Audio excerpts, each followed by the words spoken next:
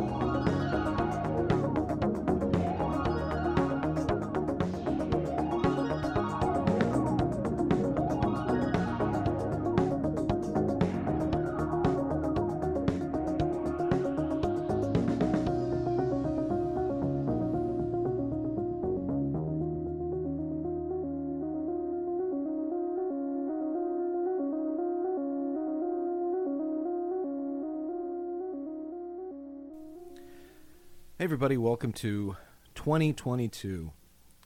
It's a new year. I know everyone thinks of this as a new beginning, a new start. People make resolutions. They talk about a year being particularly good or particularly bad. But I think my listeners all know that it makes no sense to be mad at a year or happy at a year, because time is an illusion. It means nothing. And our misery is directly related to the icy grip of capitalism around our throats. Until that changes, it won't matter what year it is.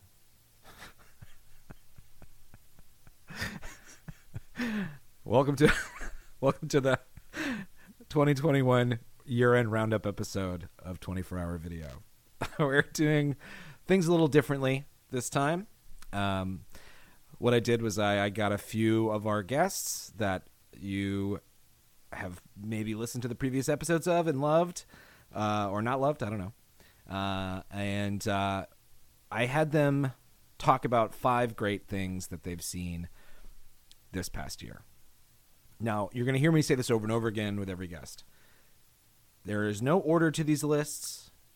It doesn't matter if it's new or if it's old. Didn't have to come out in 2021. Just things that are new to you this year that you saw that you really liked. I hate lists. I hate ranking things. I hate ranking art, ultimately, is what I'm saying. I think when someone puts out a list of the greatest Fellini films, the top 10 great, makes me want to jump off a bridge. There's no way to rate this stuff. It's also personal. It's also subjective. You should enjoy the things you enjoy, and you should never let anyone tell you that they're bad, because if it brings you pleasure, it has value. Okay? That's what I'm talking about here, folks. So we're going to start with our very first guest, Sam Lipsyte, esteemed author. His new novel, Hark, is available everywhere in all formats. He has many other novels and short story collections, and I recommend them all. You'll find that he also contributes to The New Yorker, and he's written some stuff for Criterion, and he's just an all-around great, funny, smart wealth of knowledge. So we're happy to have him back. And we have Jesse Pearson, the creator of Apology Magazine and the creator of the Apology Podcast, which is probably the only other podcast that I really listen to religiously. And basically I've modeled my own show after his. So if you like this format, but you like books, you should listen to Apology Podcast. And next up is Noah Reed, who most of you know him from Schitt's Creek. But he's a man of many talents. He has an album that's out and available on Spotify that I recommend you listen to. He's going to be on Broadway here in New York City very soon. In March, I believe it starts. and he couldn't be more fun to talk to. And then finally, I wanted to talk about my favorite 5 things I saw this year, and I didn't want to just scream it into a void. So I have my wonderfully talented friend, Aaron Harris, who is a voice actor and comedian.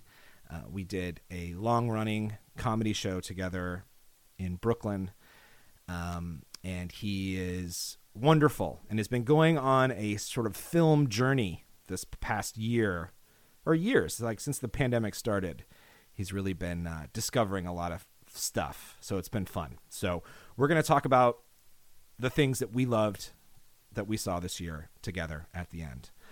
And thanks for tuning in, and thanks for all your support, and I hope you enjoy this episode. It's pretty fun. It's going to have a lot of junk in it, so, you know, get your fucking pencil ready. All right, enjoy this episode of 24-Hour Video. 24-Hour Video.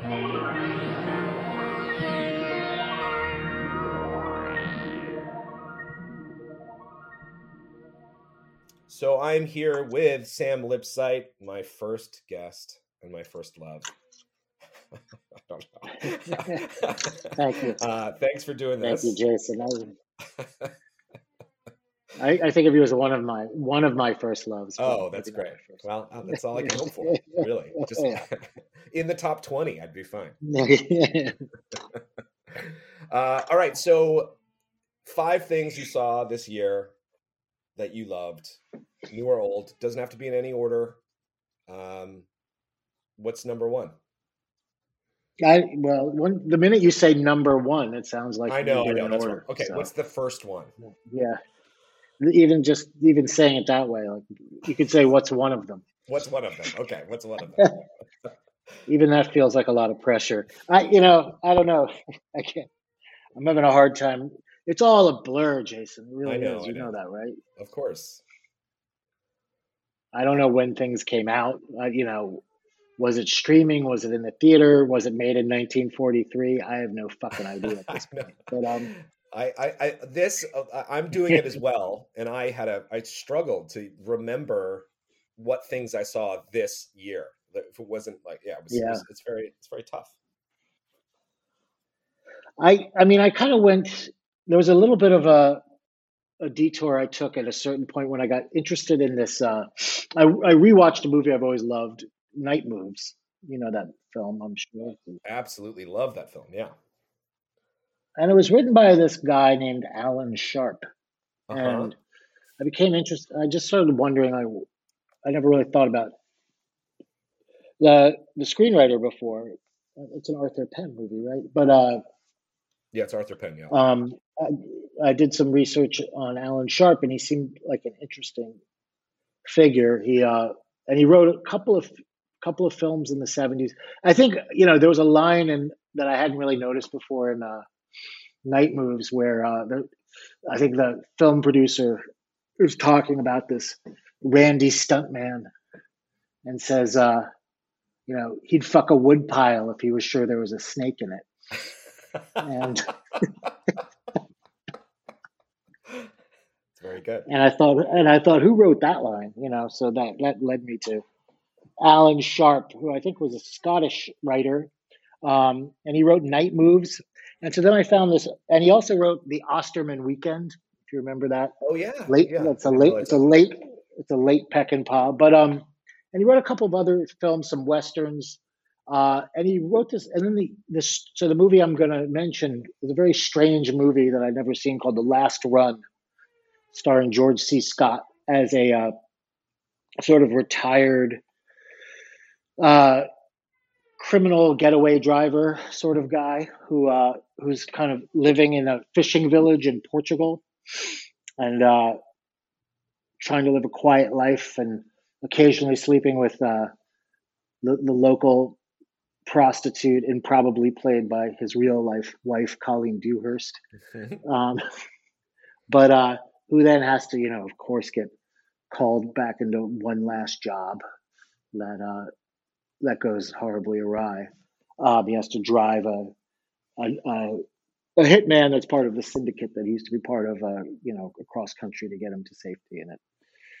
And he's sort of it's kind of a conflict of generations. The hitman's like a kind of young, spry guy, and George C. Scott's just an old guy with his old moves, but they rub each other the wrong way.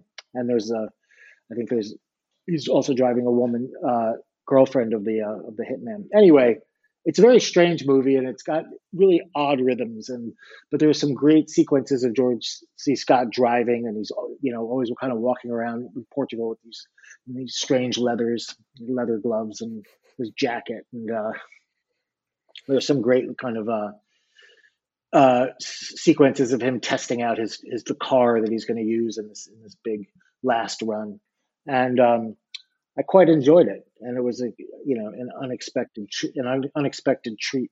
This is may or may not be surprising to you, but this is a favorite film of mine. I love The Last Run.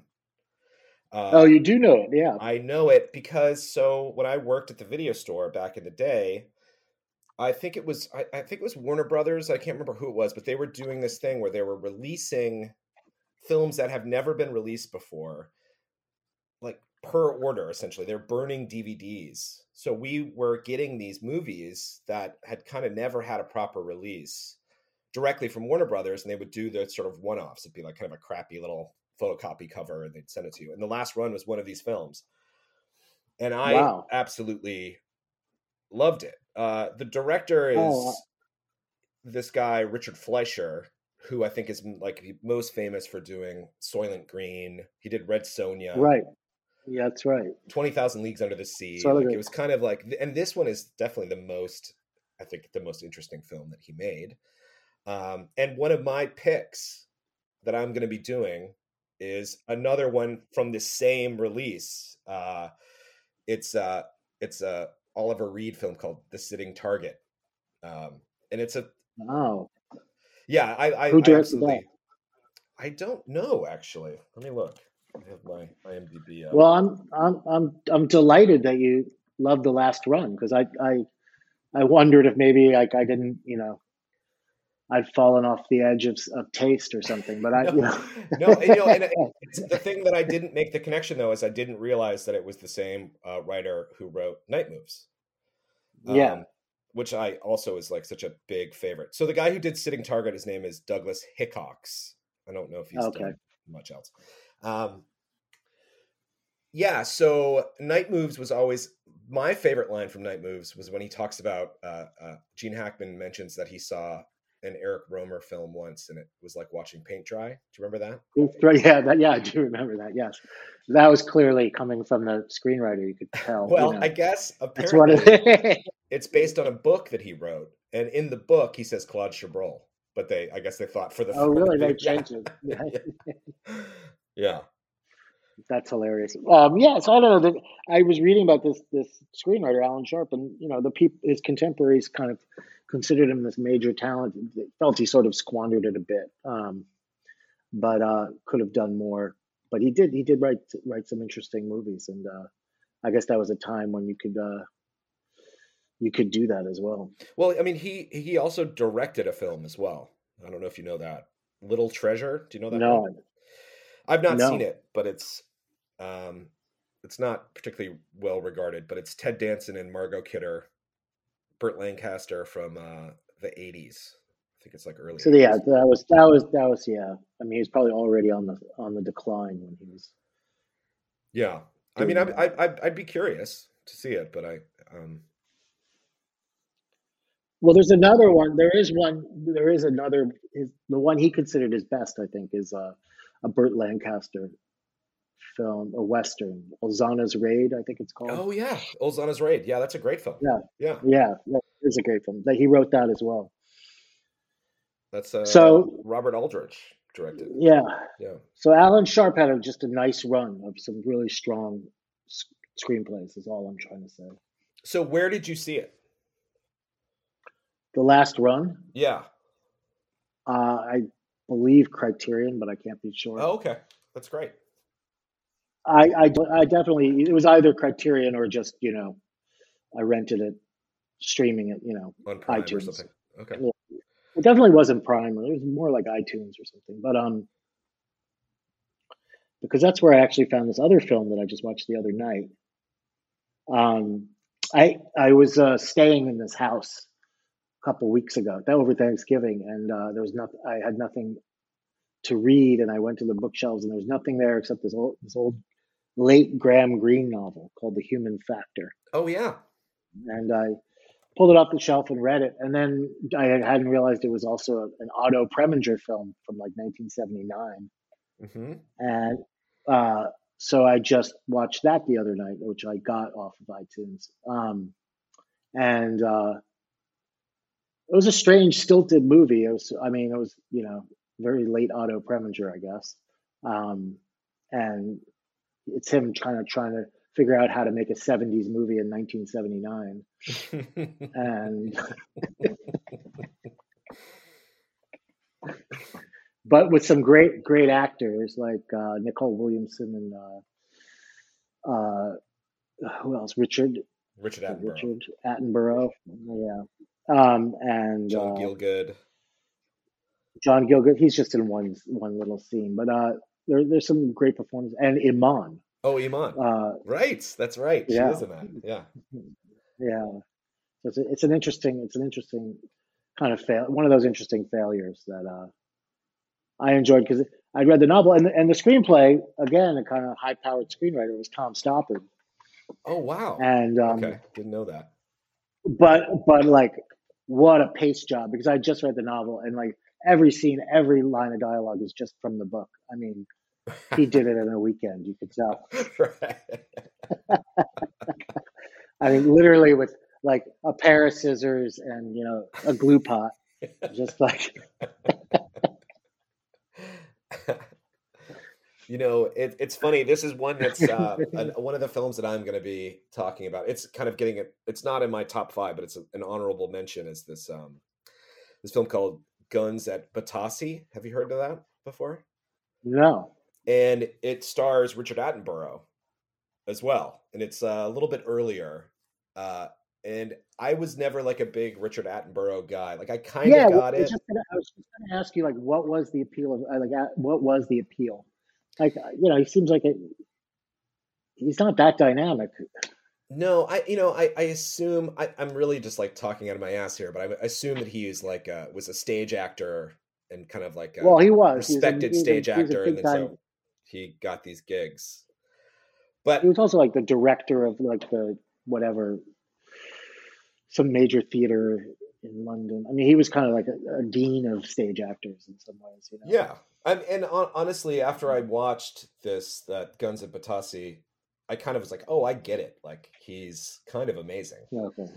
If he's used correctly, I think he's quite good. I haven't seen The Human Factor in like a million years, but I don't know. I mean, someday they're going to say, what did people see in Matt Damon? I mean, it's just like one of those things. Yeah. The actors and movie stars belong to their age, really. I think that's true. But there some do transcend. I mean, Yes, absolutely.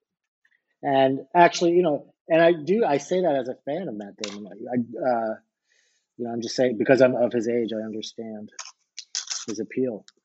Well, I think that another example of that leads me to another film I saw this year that I revisited, an old one, Out of the Past, and that's obviously Robert Mitchum. Yeah, I love that film. Transcends all time. And I saw that great quote. Dave Hickey died recently, and the art critic, and he had, what was the line about Robert Mitchum? He has that little essay he wrote about Robert Mitchum. Oh, I've never read that. Mitchum. But he said he was like, Robert Mitchum was like a switchblade on a plate full of cupcakes. That's great.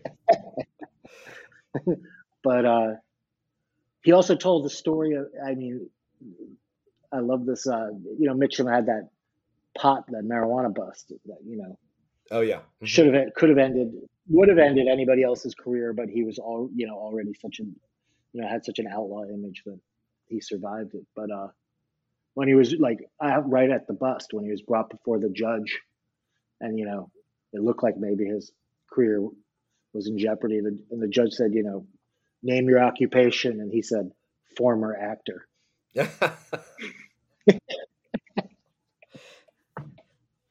I mean, he's such again, like that's a guy I could watch read the phone book and I'd be happy. Yeah, yeah. I could watch him shit on a phone book. It would be fun. Actually, but that'd be a film I would own on Blu-ray. Yeah, exactly. But yeah, Out of the Past is great. I forgot about the deaf kid in that film. Yeah. He's That's kind of the opening gambit, right? Yeah, and he sort of at the end he lies to the woman so that she can go off and have a good life with the normie sheriff. Give us a little bit give us a little synopsis of Out of the Past for people who haven't seen it.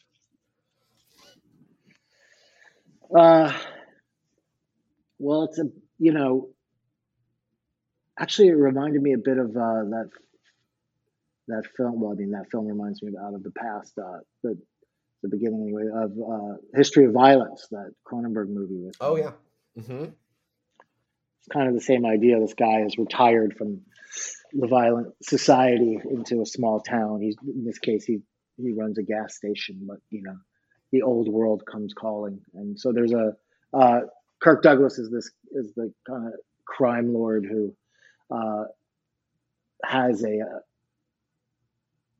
had a girlfriend who absconded with money, and he sent Mitchum to find her, and Mitchum did, but they fell in love, and they were in Mexico, and then she took off, and then Kirk Douglas came after him. Anyway, he's now been that's all behind him. He's living this kind of nice, quiet life in Northern California, running a gas station, in love with the kind of a local girl, and they go fishing together, and he works at his gas station with his deaf assistant, and it's all quite lovely until some bad guys from the city show up, the same notion, and pull him back in, and then he gets sort of trapped in a situation where he's has to do some bad things for this guy once more, and it doesn't end in a pretty way. But the thing is that the good girl that he was in love with, in order for her to go off and kind of after Mitchum sort of has to die at the end, the deaf kid, my only point was he lies to her,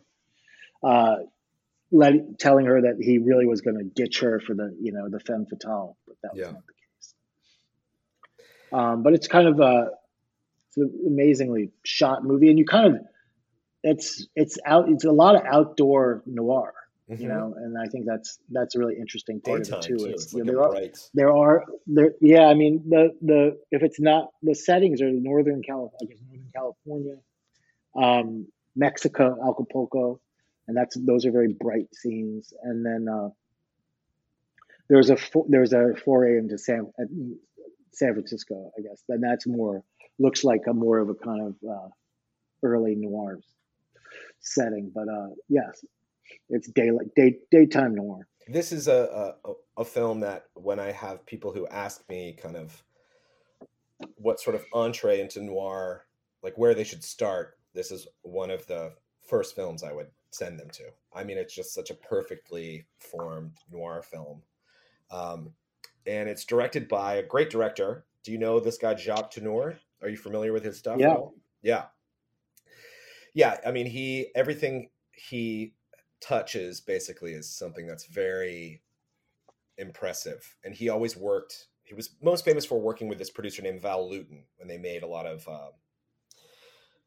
kind of very low budget horror films, but they were very elevated, like Cat People, I Walked with a Zombie, Seventh Victim.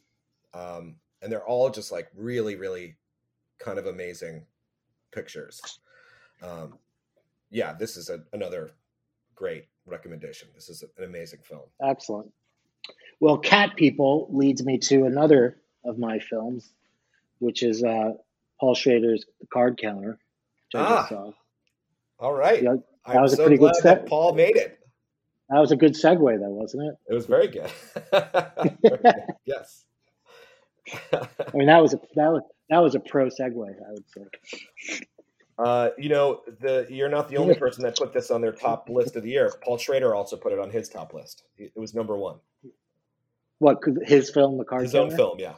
Yeah. Well, he deserves it. He deserves it. It's really funny. I mean, I loved it, but it's so funny watching his films now because there's this incredible sort of palimpsest effect where so many of the sequences and shots are just from earlier Paul Schrader films, Oh, and they just pile on top of each other. So, when I you see, haven't seen it. I haven't when seen you- it yet. So I'm kind of Oh. dying to watch it. So tell me about like what is he cribbing from? Like what are some of the famous shots? I mean, just there's all these shots of like Oscar Isaac writing in a hotel room in his diary with a little bottle of bourbon and a glass, and I just feel like right under that are all the shots of Willem Dafoe in Light Sleeper writing in his diary with a glass of wine at his desk, and then Travis Bickle sitting in his little apartment writing in his diary. Yeah. It's just the stack. Willem Dafoe is in this too, isn't he? Yes, he is. Yes. Willem Dafoe's in, and it kind of sort of less like the character in Light Sleeper and a little more like the character in Autofocus, I would say. But Okay. but he's not in it much. It's quite good. I mean, it takes on a lot thematically without spending that much time with it. But it drives deep into American trauma. Let's put it that way, and American evil. But no, and then there, he constantly kind of, he's obsessed with the end of Pickpocket, the Bresson film, and he's always going back to that. He did it in American Gigolo, and I won't give away the ending here, but it's sort of basically like a lot of it is homage to himself, which I really kind of appreciate. I mean, I think when you get to that point, it's like, yes, your films should be homage to yourself. But it was great, and I thought Oscar Isaac was great, and it was just straight, had all the Schrader, the severity and strangeness that one would hope for. Yeah, this is something I've been really looking forward to, and I'm not sure what's taken me so long, but because I loved his previous film with Ethan Hawke. It's like having that that piece of cake in your fridge you're saving. Well, I've been really enjoying. There's people's reviews on IMDb are really funny for this film, because it's kind of like I have a sweet spot on IMDb where if it's between like 5 and 7, it's probably a good film. If it's over 7, I can guarantee that it's bad. This one is like 6 or something, but the reviews are very funny because they're all like, this film is not about card counting. 1 star. No, it's and yet the film does explain the concept of card counting. I'm very excited to watch that. I think it's going to be. I think if you don't understand what card counting is when you walk out of this film, or when you turn this film, when it's over, you will understand what card counting is. You'll understand some other ideas, and it resonated a lot because I was in Las Vegas a couple of weeks ago, and had a tough time at the casino, and so. Oh, did you lose a bunch of money? I mean, I wouldn't say like a lot of money, but I lost some money.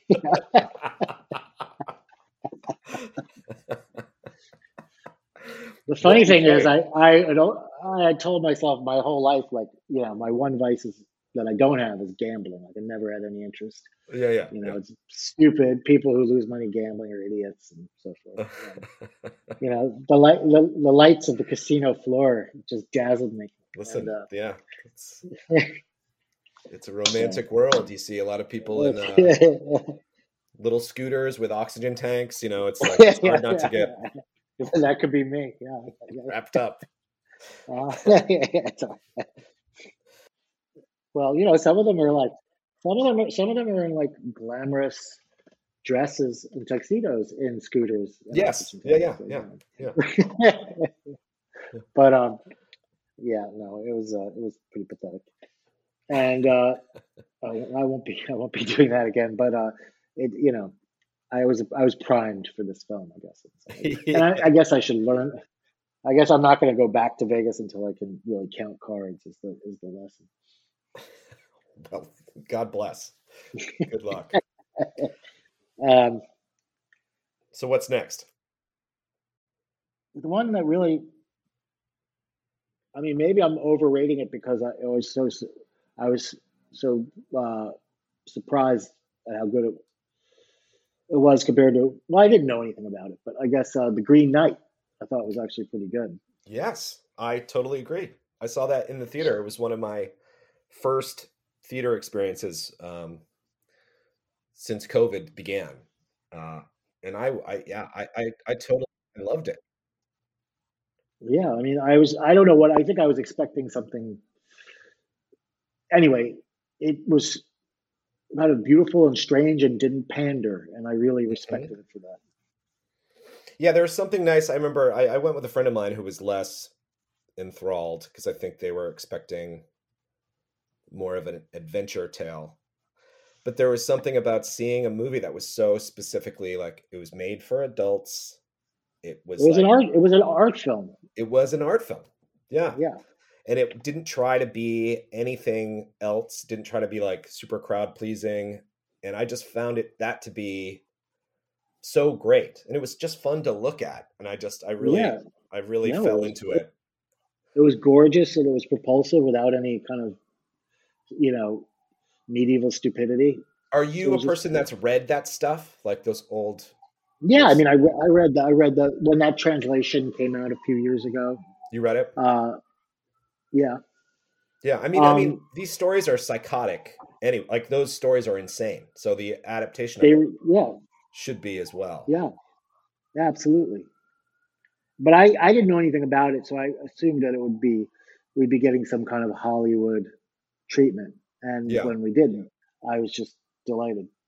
Yeah, and I also what's the name of the main actor? I just find him great. I Dev just love him. Dev Patel, Yeah, Dev Patel. He's great. he was he was perfectly cast. He was Yeah, fantastic. and he's just like very easy to look at. And the director is an odd guy. Like he's made weird stuff before this. Yeah, So it's kind of cool that he ended up making this kind of unusual thing. I The mean, sequence with the kid where he like runs into the kind of weird uh he's like a beggar and then they kidnap him. Do you remember yeah, that? they're I mean, like that actor was. yeah, I mean, that whole sequence they're was like great. child bandits Yeah, yeah, who are picking over the battlefield where all the yeah. corpses are. Yeah, that was great. And then the weird Duke or whatever that he Oh, Joel Edgerton. Yeah, yeah, he was great. He was great. Yeah, everybody was great. yeah. That's what I Uh, want to revisit because it felt. I mean, it's a very dreamlike film, but I kind of want yeah, to I'll watch it. I've sit down. only seen it once, but I mean, I also because I caught up to it very late, and it was already so it was I saw it around the same time that I saw Dune, Oh, okay. and so in my mind they were up against each other, Okay. and I walked away feeling like The Green Knight was better than Dune. Well, I think that is very true. Yeah. I also think it maybe is a little unfair to pit these two films against each other, but yeah, I definitely enjoyed The Green Knight Well, why? too. Why is it unfair? I mean, one is like a massive blockbuster film, and then one is kind of like a tiny Yeah, little weird picture. I don't know. Dune, I didn't dislike Dune, to be honest with you. Did you like it? but I mean but they're both sort of. I mean, they're both about cinema on some level. They're both about the image. They're both about uh, leaving and you're like it's they're not really about psychological portraits. They're about you know this flow of imagery, right? And I feel like The Green Mhm. Knight wins. I mean, I think that's totally fair. And I also think both films took their subject matter very seriously in a way that I wouldn't expect from a Hollywood adaptation of either of these pieces Right. of literature.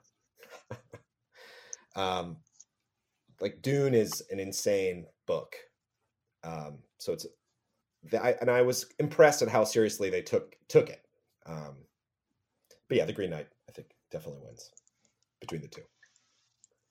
Yeah, I mean, Dune. I mean, Frank Herbert's a pretty interesting character. Tell me a bit about it. I don't know that I know that much about him, to be honest. Well, I mean, he was kind of this like right wing environmentalist, also concerned with the rights of Native Americans. And if you understand that, then you can understand Dune. I mean, yeah, that does track. Yeah.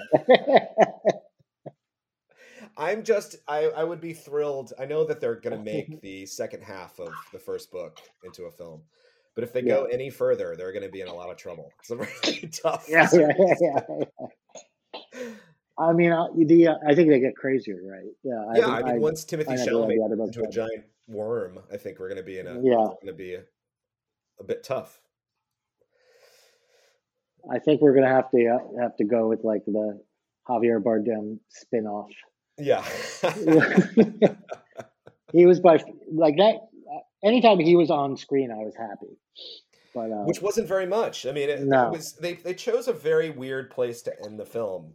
If you've read the books, right. I don't know if you've read the books, but it's an odd spot to stop, and it's kind of anticlimactic. Well, they did. I mean, the Lynch movie does the whole, yeah, gets them through the big battle, right? Yes, I mean it like that. They do ostensibly they do the whole novel. Yeah. So there's a lot of condensed stuff, and I get that they're trying to kind of do everything in the book, kind of Lord of the Rings style. Well, except for they didn't quite do that in Lord of the Rings, but they're doing multiple films for one book. For all those Duncan, Idaho fan clubs out there. Yeah.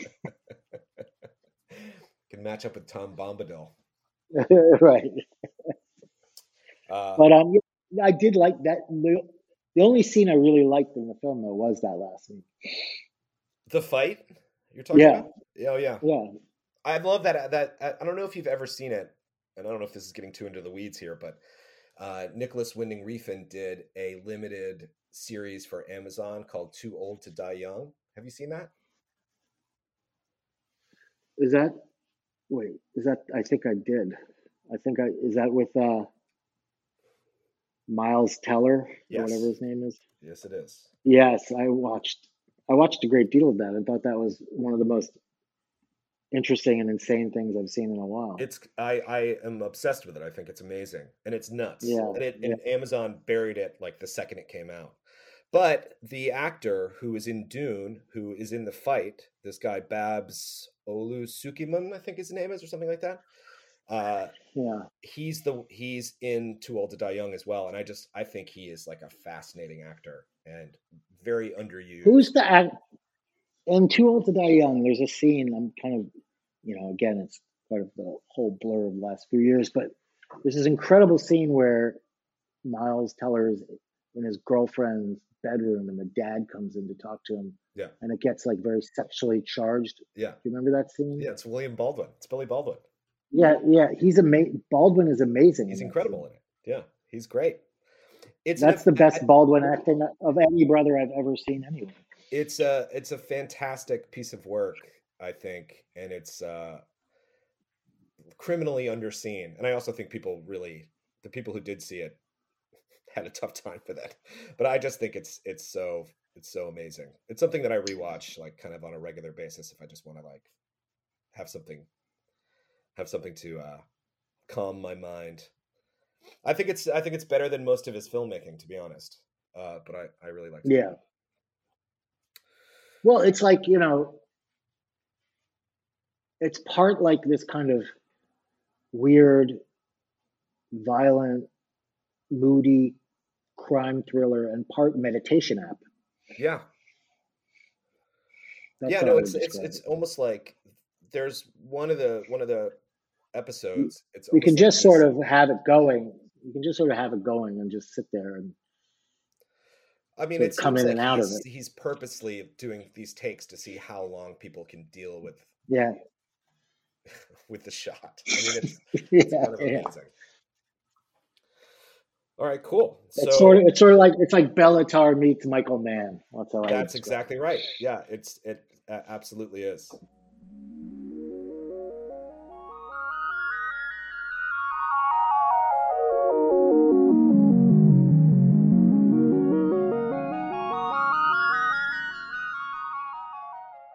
So I'm here with Jesse Pearson. Jesse, thanks for doing the this episode. Appreciate it.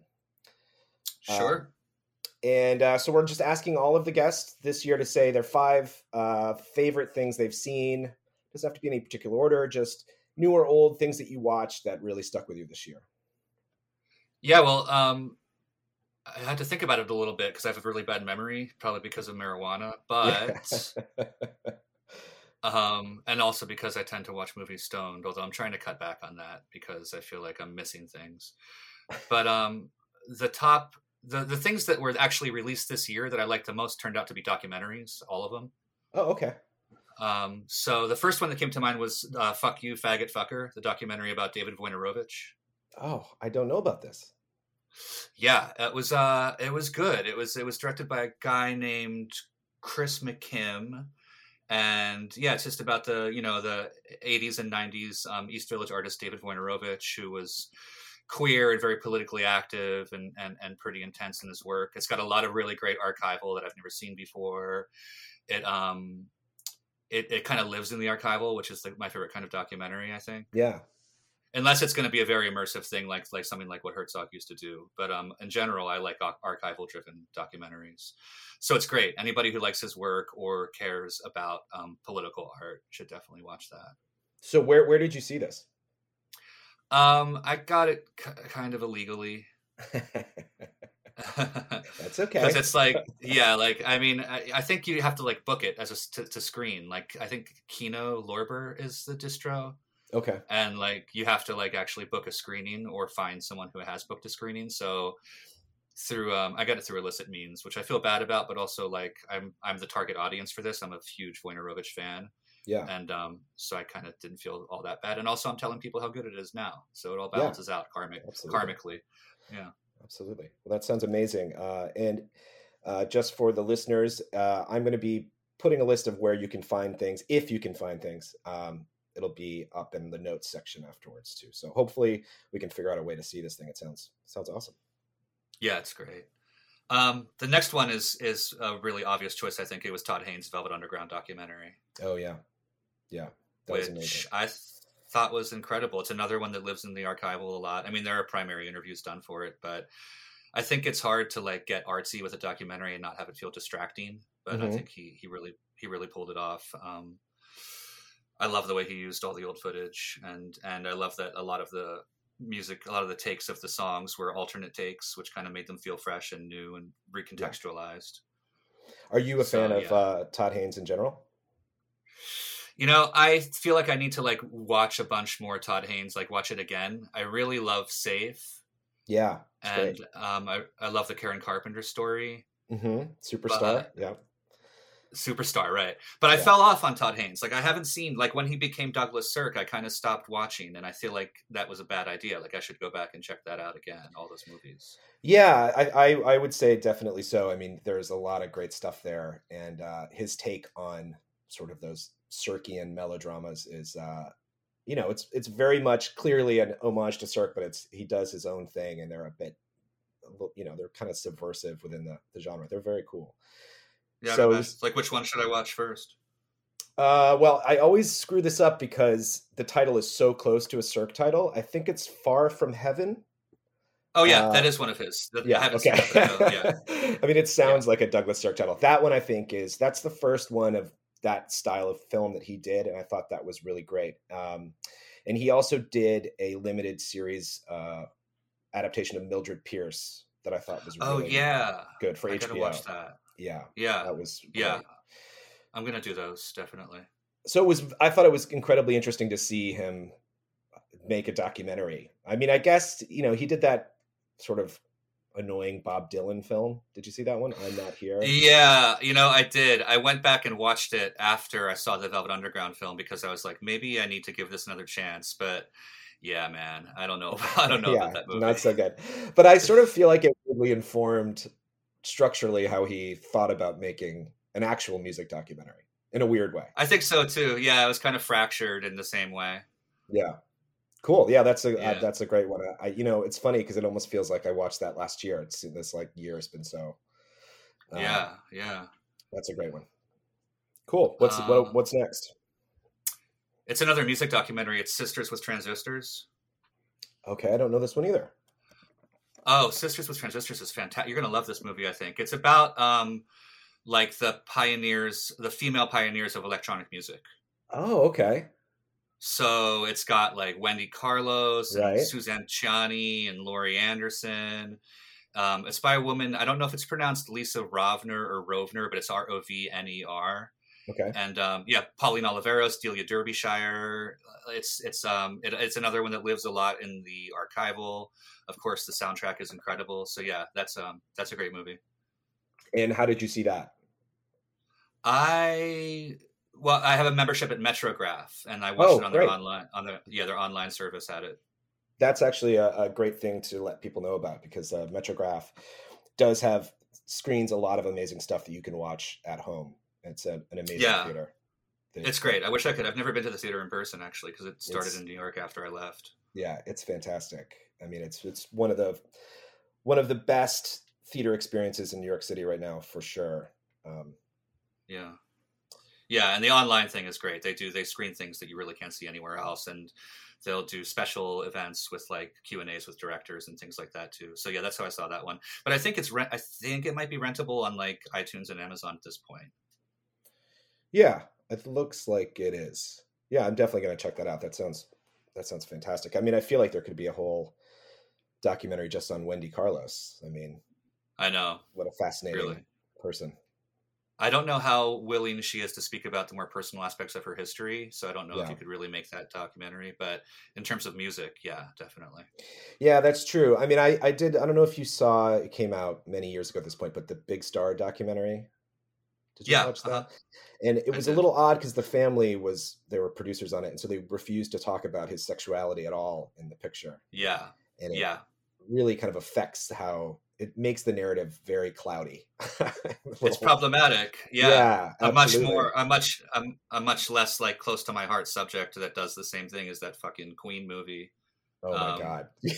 Bohemian Rhapsody, right? Yeah. I mean, it's basically Brian May rewriting history. I know. And I was talking about this, I think on the Murphy episode, but there's this hilarious thing because they were producers on it, Brian May and, the bass player Roger something. Yeah. So there's all these scenes there's like party scenes and Freddie's like, hey, let's do drugs. And he's like, no, we're gonna go home and be loyal to our lives, like whatever. It's ridiculous. Yeah, Brian May never did any cocaine, I'm sure. No, or never had sex with a groupie in his life. Or no way in hell. Yeah, so that's kind of like a different version of the Big Star problem, which I guess happens a lot when you get people too close to the subject matter involved in a documentary or a biopic. Yeah, for sure. Music documentaries are tough in general, and it's interesting that right out of the gate you have two really good ones, or three. No, two. Sorry, two. Because those are always, I feel like those are always tough because collapses time. Yeah. And it's just, everyone has their own idea about these performers, and it's a difficult thing to pull off well. I think there's also a thing where people become too reverential in music documentaries a lot. Yeah. Like, I don't know how that didn't happen because he's obviously like a massive Uber fan of the VU, but the movie didn't feel overly like worshipful to me. Yeah. No, it's true. I mean, it fetishized them really nicely. Like there were goosebump moments and everything, but it wasn't like, it wasn't slavish. Yeah, they have, I don't know if you've ever seen these. It was around when I was working at the video store back in the early 2000s. There was a series of documentaries made by, is essentially focusing on a different album or a period of an artist's life. So there was like the Bowie Berlin years, there was The Queen is Dead is one, or whatever, and it'd just be British music critics talking about, it wasn't even really a documentary, it's just critics discussing the album. And it was always just so slavishly like obsessive with whatever it was. God. It was like the greatest album of all time. Yeah. That's the British music press. Yeah, like the NME and Mojo. Mojo is all lists. Every month it's another list of the greatest records of all time. Yeah. Okay, cool. So what's next up? Well, this is where it gets a little wonky for me because there are two documentaries that I liked in some ways and had reservations about in other ways. So I'm not sure. But one of them is, the one I'd recommend more is probably, it's called Woodlands Dark and Days Bewitched. Is this about the folk horror? Is that the... Yeah. I've been so curious about this. Yeah. Well, it's 3 hours long, first of all, or maybe 3.5 hours long. Oh, wow. And, but it's good. It's really good. It gets a little bit like, it's very like Cult Stud in the way it talks about the work, which can be really interesting, but also some people just have better takes than other people, you know. Sure. It's very interpretive. All the interviewees are very interpretive. But it did like tell me about a lot of things that I had never heard of before. There's a lot. I mean, it lists and shows footage from, I think, like over 200 films. So there's a lot of stuff. I mean, there's all the classic British folk horror stuff to start with, but then it goes into stuff from all over the world, American traditions, world cinema. It gets a little bit wokey sometimes. Oh yeah, in what sense? I don't know. I feel like I'm walking in a minefield whenever I talk about wokeness. You're in a safe space here. Don't worry. Yeah. Just it feels like sometimes some of the selections are reaching a little bit to kind of try to meet like diversity or like world cinema quotas. But then other than that, there are some films from around the world that I've never heard of that I'm definitely like, I was writing down movies a lot while I was watching it, you know. I mean, that's the best thing you can hope for with a documentary like that. I think it was probably meant to be a limited series, and then nobody bought it in that form, so they just put it out as a 3-hour thing. But so I would also recommend like not trying to do it in one sitting, because by the middle you get jaded, and then you're like a little bit tired of hearing these people talk. So like break it in half, probably. Right. Well, I know one of the women involved who is, I think she's maybe the main person. I knew it was going to be maybe a book. She's a writer, Keir LaJance or something is her name. LaJanice or something. Yeah, she was the director. Oh, okay. Her writing I think is really great, and she has a deep knowledge of this stuff. She writes. She was one of the people. Yeah, she was one of the people who had some really interesting things to say, and so did the woman whose name I forget, who's the editor of Diabolique magazine from England. She was good too. But yeah, it's I mean, for a film nerd or a horror nerd, it's like, I think it's a must see, but there's a couple grains of salt that I would take it with. Right. Well, it makes me think of those scores. Do you remember those Scorsese documentaries where it would be like Scorsese's favorites? And that was just like a constant, you're just writing down movie after movie after movie. Yeah. And those are like, that's sort of my favorite kind of document. I mean, I love stuff like that. That's this then. There's a lot of stuff that's going to be, I'm like, oh my God, I'm never going to be able to find this, because a lot of it's like obscure British television from the 70s, but it looks so cool. It's awesome. Yeah, I can't wait to see that. And it looks like that is available streaming kind of everywhere. So yeah, that's on iTunes and shit. Yeah, I'm definitely going to watch that ASAP. That's a good one. Cool. And then there are a couple of narrative films that are old, but I saw for the first time this year that really made an impression on me. The first one is Russian Ark by Sokurov. I've never seen it until this year. I was completely blown away by that movie. Yeah, that's an incredible film. Absolutely. Talk about it a little bit. Well, it's the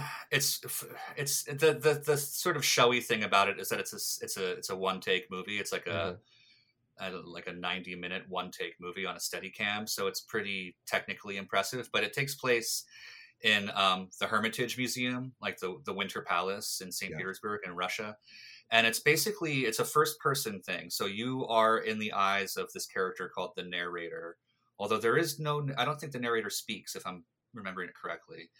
you're in the eyes of the narrator, so you are the camera, and you are led through the history of Russia, basically, by this French marquis character who's a little bit disdainful of Russians as well as being worshipful of them at the same time. So he's kind of like your guide through Russian history, and you see like Tsar Nicholas II, you see like Catherine the Great, Peter the Great. There are like 3 orchestras in it. There are like 2,000 actors in it, and I mean, just in terms of the technical feats, it's like the production design, the costume design, the camera work are like so impressive. But it had a really emotional impact for me. I think it was seeing somebody walk through living history and feeling like these were all sort of ghosts that we were looking at was a really sort of uncanny thing. Yeah, it's that movie was, I remember when it came out, the early 2000s, it had such a, there was a big buzz about it. And a big part of it was talking about what you just said about this being a single shot, et cetera, et cetera. And it felt to me, my knee jerk was that it was going to be kind of gimmicky and I would be sort of turned off by it. But I really just found it to be an incredible piece of work. I've revisited it a few times. It's almost like listening to a beautiful album too. It's something you can just kind of hop into. It's a pretty fantastic film. Yeah, it's interesting that way. It doesn't take, like, the history is not chronological. It jumps around. So you don't really, like, I watched it once all the way through, and then I just put it. I rented it from the video store near here, so I just put it on a couple times before I returned it while I was like reading something else or like cleaning the house. I just kind of had it in the background, and it was really like soothing. Totally. Absolutely. Yeah. I managed to catch it in the theater, and I was really just very, very moved by it. And at first I was worried I was a total sucker for loving it so much, but I've gone back to it a lot of times, and I think it's really just a gorgeous film. That's awesome. What's the name of the video store? It's called Videotheque. It's in Pasadena, California. Great. Also good plug. Yeah. Great store. They've forgiven my late fees a few times, so I really love them. Oh, God bless. Yeah. And then the other thing that I rented from there that I've been wanting to see for years, because I've only seen clips, and I really loved, was Taking Off by Milos Forman. I don't know if I know that. It's from 1971. I think it was his first film made in America, maybe. I could be wrong about that, but it was, if it wasn't the first, it was Forman's like one of his early films made in the US. It's like a generation gap comedy. It's about like this family, this couple. The husband is played by Buck Henry. Okay, and great. There's a daughter, a teenage daughter, who runs away from home to go like audition for like a Broadway show. And so it's like cutting between these two narratives of the parents trying to find her and her at the audition. And in the audition, it's just like, we just see all these young women singing and dancing. And it's like, there's not really any script there beyond what they're singing. And it's kind of fascinating. It's just like, they do that song, Let's Get a Little Sentimental, that like old chestnut, you know? Yeah. And it's just there's this incredible montage of all these women, these like teenage women singing that song. That's the clip that I saw like 10 years ago. And I was like, I have to see this movie. And like weird people pop, like Carly Simon is in it, and like Kathy Bates is in it. Like they like pop up as part of the chorus, kind of. But then at the same time, like Buck Henry and his wife, who's played by, what's her name? Lynn Carlin. She was in Faces. Yeah, she's great. She plays the wife. And so they're like running around frantically trying to find their daughter, and they end up somehow at a fucking Ike and Tina Turner show at one point. Oh, wow. Like we actually just see Ike and Tina perform. And then they end up at a parents, like a support group for parents of like hippies or like burgeoning hippies. And the way that it works, you know who Vincent Schiavelli is? Yeah, of course. Yeah. I think people would probably know him best for being in Ghost, right? Yeah, he's like the menacing ghost in Ghost, or also Fast Times at Ridgemont High. Oh yeah, of course. Yeah. Buckaroo he's Banzai. He's like, I think any listener would recognize his face instantly. He's been in a ton of stuff. Yeah, he's one of those faces. So he plays the leader of this adult support group, and he teaches all the parents how to smoke pot. And so they all get stoned together, and Buck Henry takes his clothes off and sings an opera. And it's a very like early 70s like wackadoo comedy with like a lot, like just everything's kind of thrown in, but it's also Milos Forman, so it's really like it's composed really beautifully and it's shot really beautifully. It's a very odd film, but it kind of made a big impression on me this year. Is it is this, do you think, part of that kind of post Easy Rider kind of give young auteurs their just do whatever you want kind of vibe? Does it have that feeling where it's just like, let these guys make whatever kind of crazy film they want sort of thing? I think it could be. I think it also might be the sort of post Rosemary's Baby thing where like really great European directors are like given carte blanche by the American studios, you know? Right. Something like that too. And in a way, like because Easy Rider is really square. Like that's a corny square movie. I totally But this is like hipper in its own weird way, you know? Mm. And so how did you come across it? You said you saw a clip of it a long time ago? Yeah, I don't know exactly. It was like a YouTube K-hole like 10 or 15 years ago. And I just found this clip, which is the montage of all the women singing Let's Get a Little Sentimental. And I thought it was just really cool. And then I couldn't find it anywhere. I couldn't torrent it. And finally, this video store had it. You know, Milos Forman is one of those directors who everything I've seen that I've liked, but I've never done a really serious deep dive on his whole kind of oeuvre. Same here. Yeah. I haven't done a dive on his egg. Yeah, same here. I mean, obviously One Flew Over the Cuckoo's Nest is incredible. Yeah. I don't think I liked Man on the Moon that much.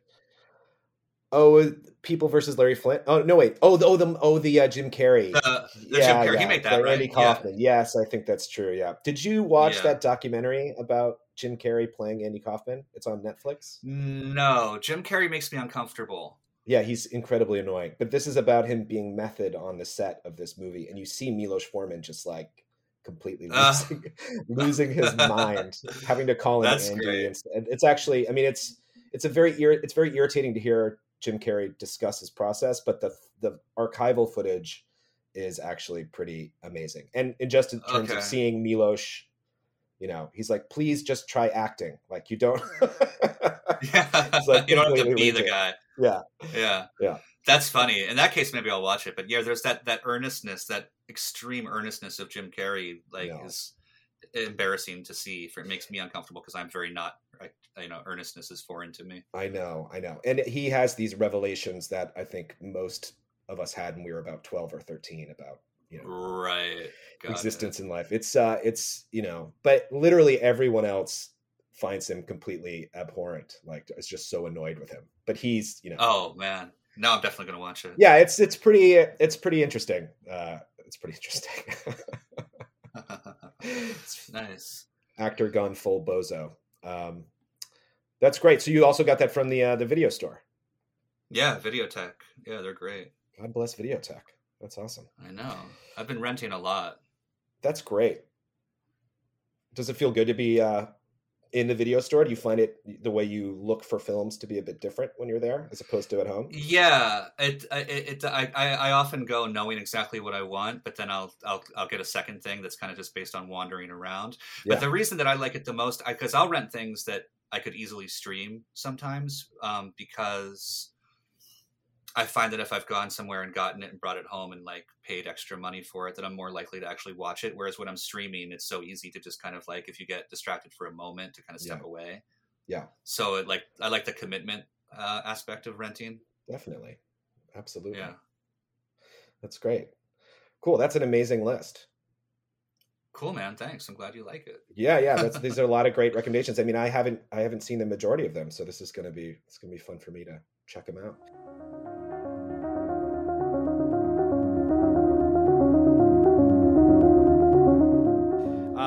All right. I am here with Noah Reid, my number one Canadian man. I don't know. It's a weird intro. Thank you. I don't even think that's true. It might be. You know, you're up there. Well, top 10. You're in the top 10. There we go. I'll take that. Thanks for taking the time to do this. I know you're a busy fellow, so thank you so much. Thanks for having me back. I can't believe after my first round, I got the invite to come back. If you want to know the metrics, you are our number one streamed episode. You beat out That's James Murphy. Actually, that's ridiculous. But You James Murphy split his shit. he split his over two. He did. 2 rounds. So he might have diluted the sound system. How are you faring in the are you still getting messages from people demanding my email address? Occasionally. Nice. Occasionally. You have a very passionate fan base. Actually, everyone's really nice. I shouldn't say anything bad because everyone's been so nice. They loved the episode. They love you. And they're all 40-year-old women. So I think it's a great. Oh God, it's true. You should come see my my concerts when I get back on the road again. It's not the most rock and roll crowd, but they're devoted and they like to stand right at the front and take photos. Man, I have no doubt. And also that was the last time I was supposed to see you in person was when you were going to play at the Knitting Factory in New York, and that was like the first thing that was canceled. Yeah, the first wave of COVID, which I feel I'm so excited to see you. I can't wait. That was a rough. That was probably the worst day of the whole thing for me. Was the day where I was supposed to be. Well, at least in the first wave of it. Yeah. In the 2020 wave was the night that I was supposed to be playing a sold out show in New York City. I was feeling pretty bummed to be sitting at home, doing nothing. We were as well. I mean, we were so excited to see you here, and I love the Knitting Factory, and it would have been fantastic. But it'll happen. It'll happen. It'll happen. One of these days, it'll happen. Yeah. So what I'm asking of everybody has agreed to do these kind of roundups here, all the guests of the first series of interviews, and just their top 5 films. Doesn't have to be in order. Doesn't have to be. It's new or old. The best things you saw this year. So what's your first one? And I was so happy that this came about because I remember in our chat on your, I guess I was maybe your second guest or something, but I was talking about having this list of films that I was going to watch that I had never seen, and I didn't watch any of them pretty much.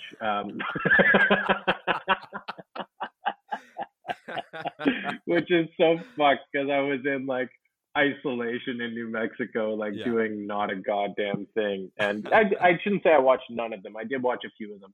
But one day on the set of this show, Outer Range, that's coming out sometime next year, we don't know when, I was sitting around with Josh Brolin and talking about, they were talking about movies and have you seen this and have you seen that? And I was reminded of our conversation, and I just kind of like piped up with like, I think I would blow your mind with the amount of movies I have not seen. And it started this whole like thing of like, well, have you seen this? Surely you've seen this. And I just was like, no, I'm not going to do the thing where you say like, yeah, I saw it a long time ago and I don't remember it very well.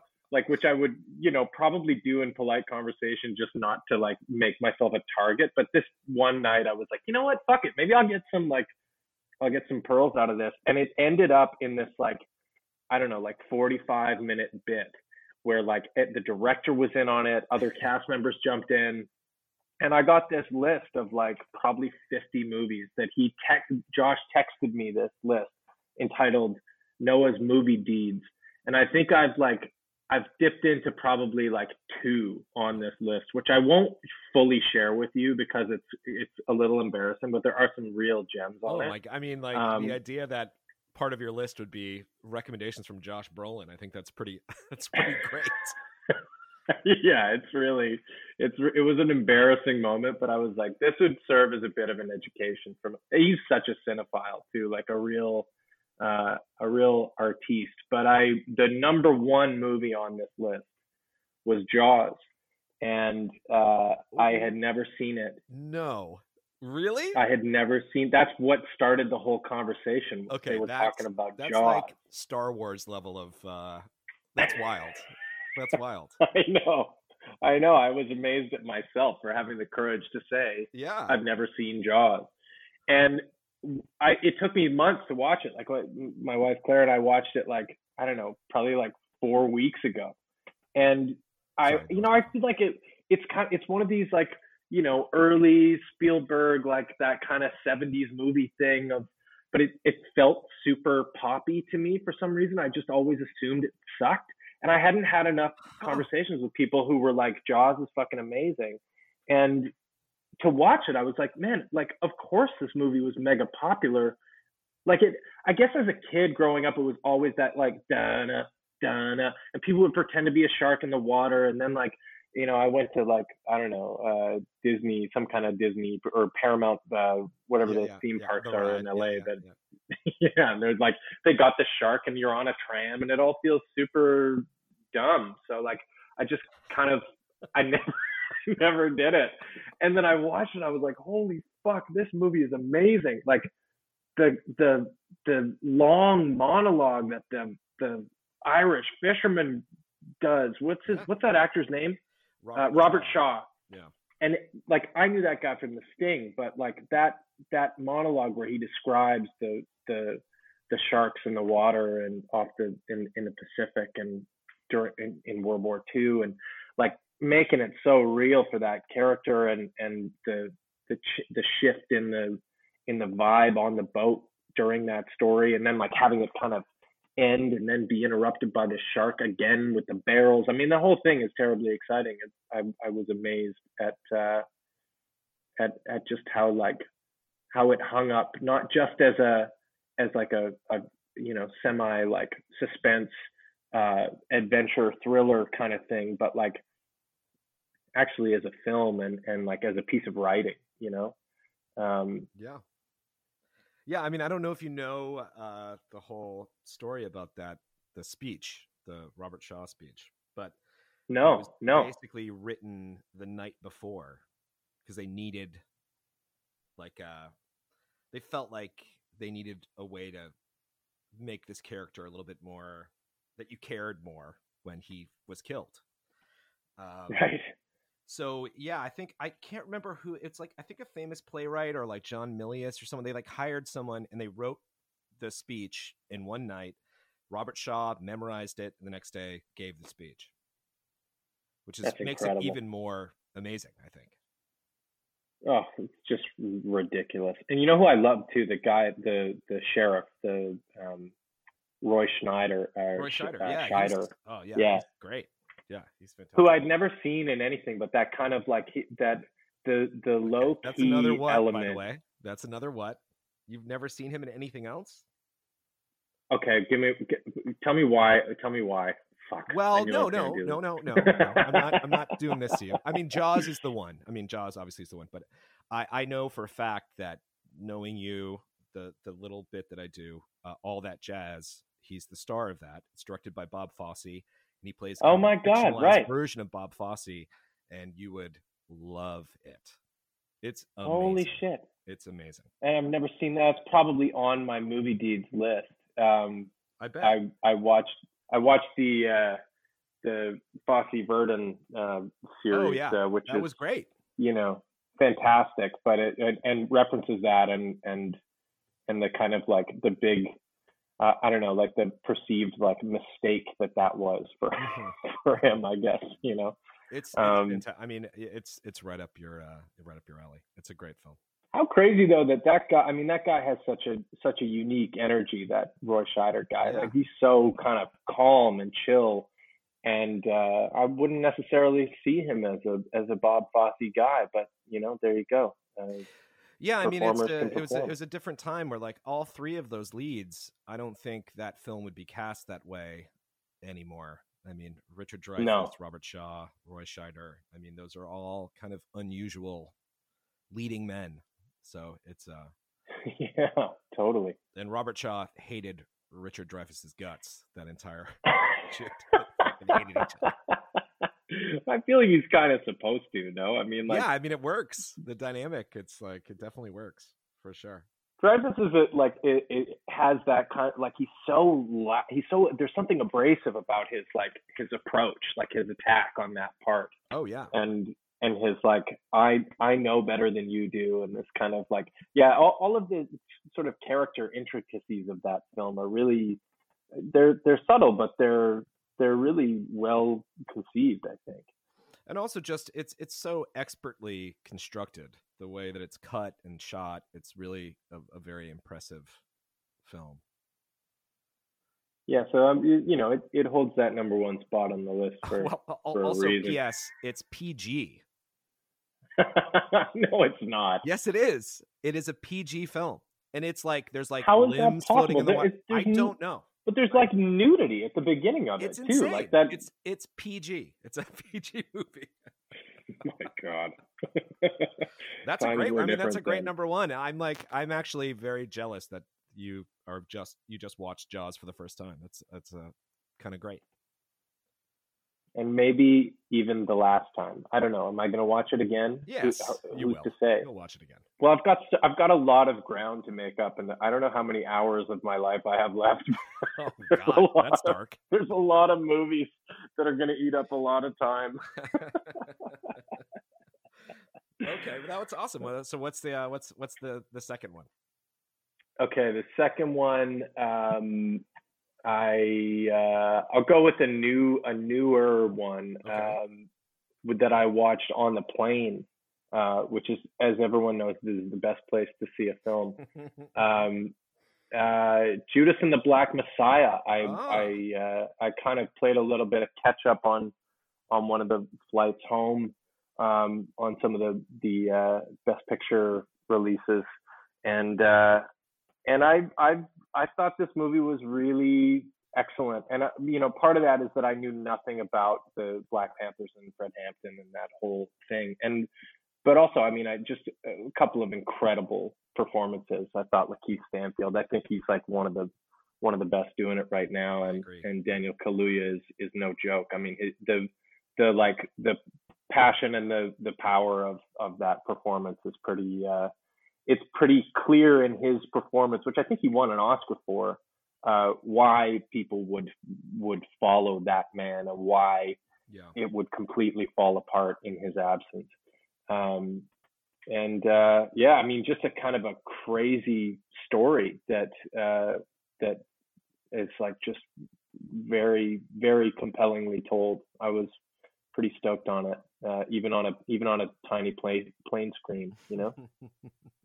You know, this is one that's been on my list that I haven't seen yet, but been meaning to, because I do love both of those actors. And I love Jesse Plemons as well, and I think he's basically whatever he picks. I always realize it's going to be kind of an interesting project. Absolutely, yeah, couldn't agree more. I think he's one of the best doing it too, and his selections are generally pretty interesting. Some of them are like, you know, that like Games Night movie that he did a few years ago. What was that one? I don't know. Okay, Games Night, not a great film, entertaining, you know, Jason Bateman and Rachel McAdams, and but he plays this cop who is like completely unhinged, and it's like, you know, that he chose. I mean, it was a different point in his career, but you know that he chose it because he's like, I can do something so ridiculous with this character.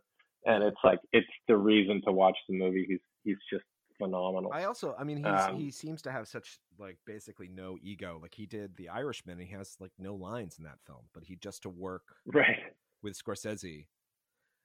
Right. And I just watched Power of the Dog, which I thought was fantastic. And I thought I'm halfway through it, and I'm mostly in it for Johnny Greenwood. Like I don't know. I'm not sold on Cumberbatch. I've never been a Cumberbatch guy, and I don't quite get it. But I'm hoping that this. We started watching it last night actually, and then, you know, the thing happens that often happens where Claire starts falling asleep, and I'm like, I either am gonna just power through this thing, or we're gonna watch it together. And I think what is the right decision. It will become clear if we ever watch the end of this movie if I made the right decision or not. Well, I love Jane Campion. I think she's great, and Benedict Cumberbatch I think is, he's an interesting actor. I'm basically mainly troubled by his English accent, his American accent. I'm sorry. Right. Never. But that's a big part of this. I mean, it's a Montana, like he's clearly he went like, I got to prove that I can be a serious, like, masculine American guy. And here we are. I actually thought he was really good in this. I thought Jesse Plemons was great. I think it's a pretty fascinating film. And also, again, it's amazing to see just like a movie made just for adults. That's not some adaptation of something. It's like a grown-up art film on Netflix. Yeah. So it's kind of a nice thing. It's kind of crazy that the streamers are taking over the art house film industry as well as like the Selling Sunset game. Yeah. It's a brave also new great. world, I guess. Also great. Not without its Let's virtues. not degrade for sure. Selling Sunset. No, I would never. I talked way too much shit in my first episode. I got to be careful here. My favorite was just a quick sidebar here. After the episode that we did where I was talking shit about James Dean, somebody wrote to me. I forgot about that. Somebody wrote to me on Instagram to be like, because I'd said something like, I haven't seen enough of his movies to really be talking this much shit about him. And somebody wrote me and was like, just so that you know, James Dean died in 1955. I was like, no, I know. I don't think that he's for sure. All good. Sorry to have upset you. Yeah, I just want to say here that Noah Reed thinks that James Dean is alive and starred in the last Fast and Furious movie. I'd watch it. If they did one of those Are you kidding me? drafty things. Of course. Yeah, we could do that. Yeah. Paul Walker and James Dean facing off against each other. Two of Hollywood's Walker, greatest also daredevils. not dead, by the way. Still alive. Yeah. Okay. God, there's actually a similarity between those guys that I had not really put together before. You're going to get in a lot of trouble for that one too, I think. No. No, not again. All right, moving on. Moving on. But I will say first about this second, the Judas and the Black Messiah. Like, I think the reason why I hadn't watched it, and I don't know if this is pandemic related or not, but like it felt like it was going to be like a hard watch. Yeah. Yeah. And I think like the only other movie of the Academy Award nominations, Best Picture nominations this year that I didn't watch was the drummer one. That's not this past year though. The one with J.K. Simmons. No. The one with Riz Ahmed and he loses his hearing. The Sound of Metal. Sound of Metal. Yeah. Sound of Metal. Yeah. And I started watching it. I was like, fuck, this looks great, but I'm just not in a position to watch this man lose his hearing right now. I can't do it. Sure. You know, and I felt like maybe Judas and the Black Messiah was going to be in that same territory. And it was so not. Like, it was so, it pulls you right through this like complicated, strange narrative. It's complex. It's really, I thought it was really beautiful and not like not that kind of pain porn thing, which I'm not saying that Sound of Metal is that. I get that. For sure. You know, I don't know. Hard watches are often good watches, and sometimes you're just not in the space for them. Yeah, absolutely. And I think that's a great recommendation too, because that's one that kind of fell through the cracks for me. And I do really love all the actors involved. So that's going to be on my list to watch in the next week or so. Did you see, have you seen Zola? Yes, I loved Zola. Yeah, me too. That's my number 3, I think. It's good. so strange and so like, I love the music of it, like the rhythm stuff of it, like the bouncing of the basketball becomes like a tick of a clock or something. And I mean, so weird. I love the kind of the story of that, how that movie came to be, and like that it came out of this like Twitter exchange. It's very kind of like, I mean, it should millennial meta. It shouldn't be good. I mean, based on that story, it feels like a terrible idea that it's a film based on a Twitter post. But I think Janicza Bravo, who's the director, I think she's like a really smart, excellent director.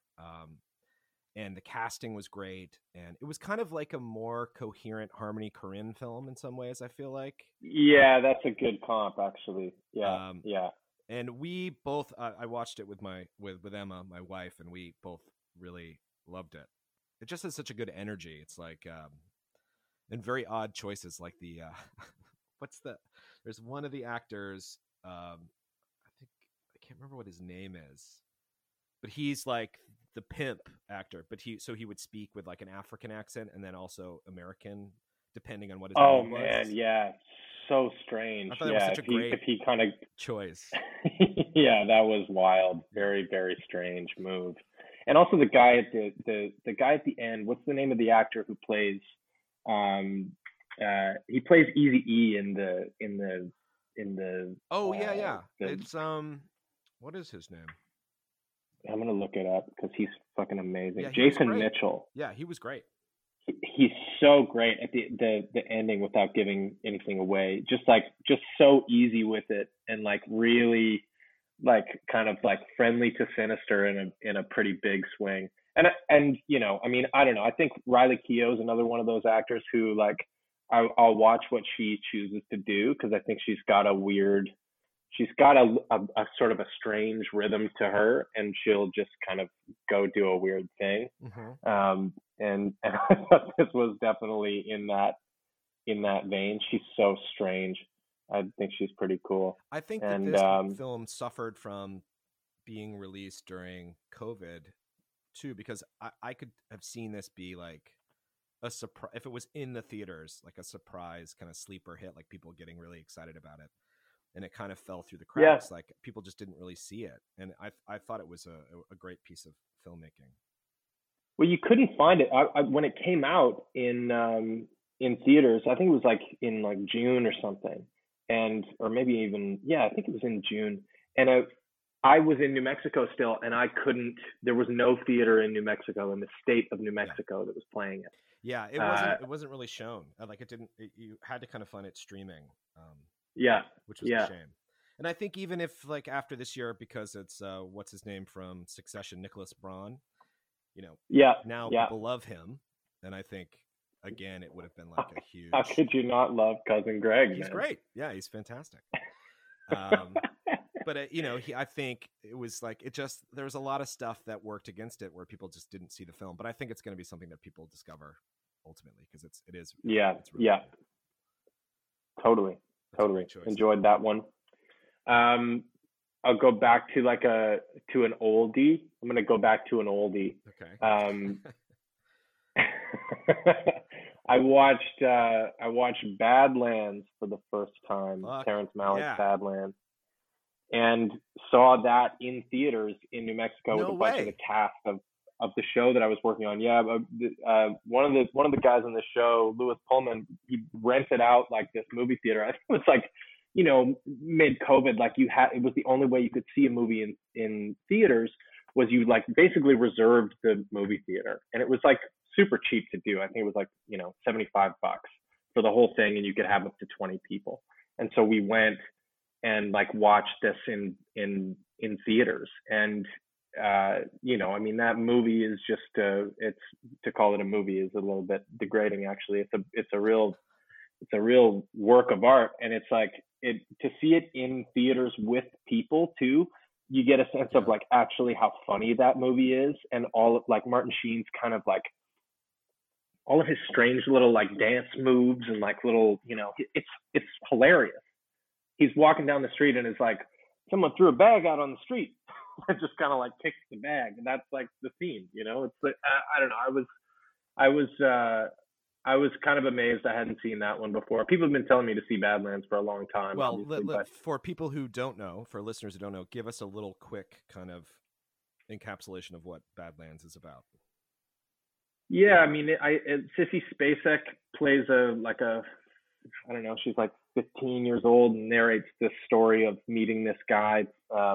Martin Sheen plays this guy, Kip, who's this kind of like handsome layabout guy who's, you know, I think he's collecting garbage at the beginning of the movie, but wants to do bigger things. And they kind of end up on the run from a violent altercation I mean, I guess it's not really spoilers if this movie came out in the I think early I think you're 70s, safe. but Yeah, I think you're safe. he kills her father, and then they kind of like go out on the run, and there's a whole section where they're living in this tree jungle type situation and living on the lam, and she thinks it's kind of fun. I think it's her reaction to the whole thing is so strange because it doesn't feel real to her, maybe, that he's like killed her father, and then like as things go along, like they get kind of closer and closer, and he becomes obsessed with this notion that like he wants to be, he actually kind of like feels like he wants to be caught because this is his shot at like stardom. People are paying attention to him, and he shines in the spotlight even after they're caught. So it's like, it's really, if you haven't seen Badlands, it's the kind of movie you want to watch several times. Not like Jaws, that piece of trash.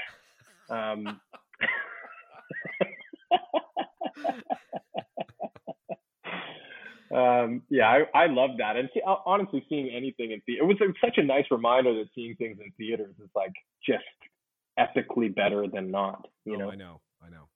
And it was, I mean, the first thing I saw back in theaters was a French film called La Piscine.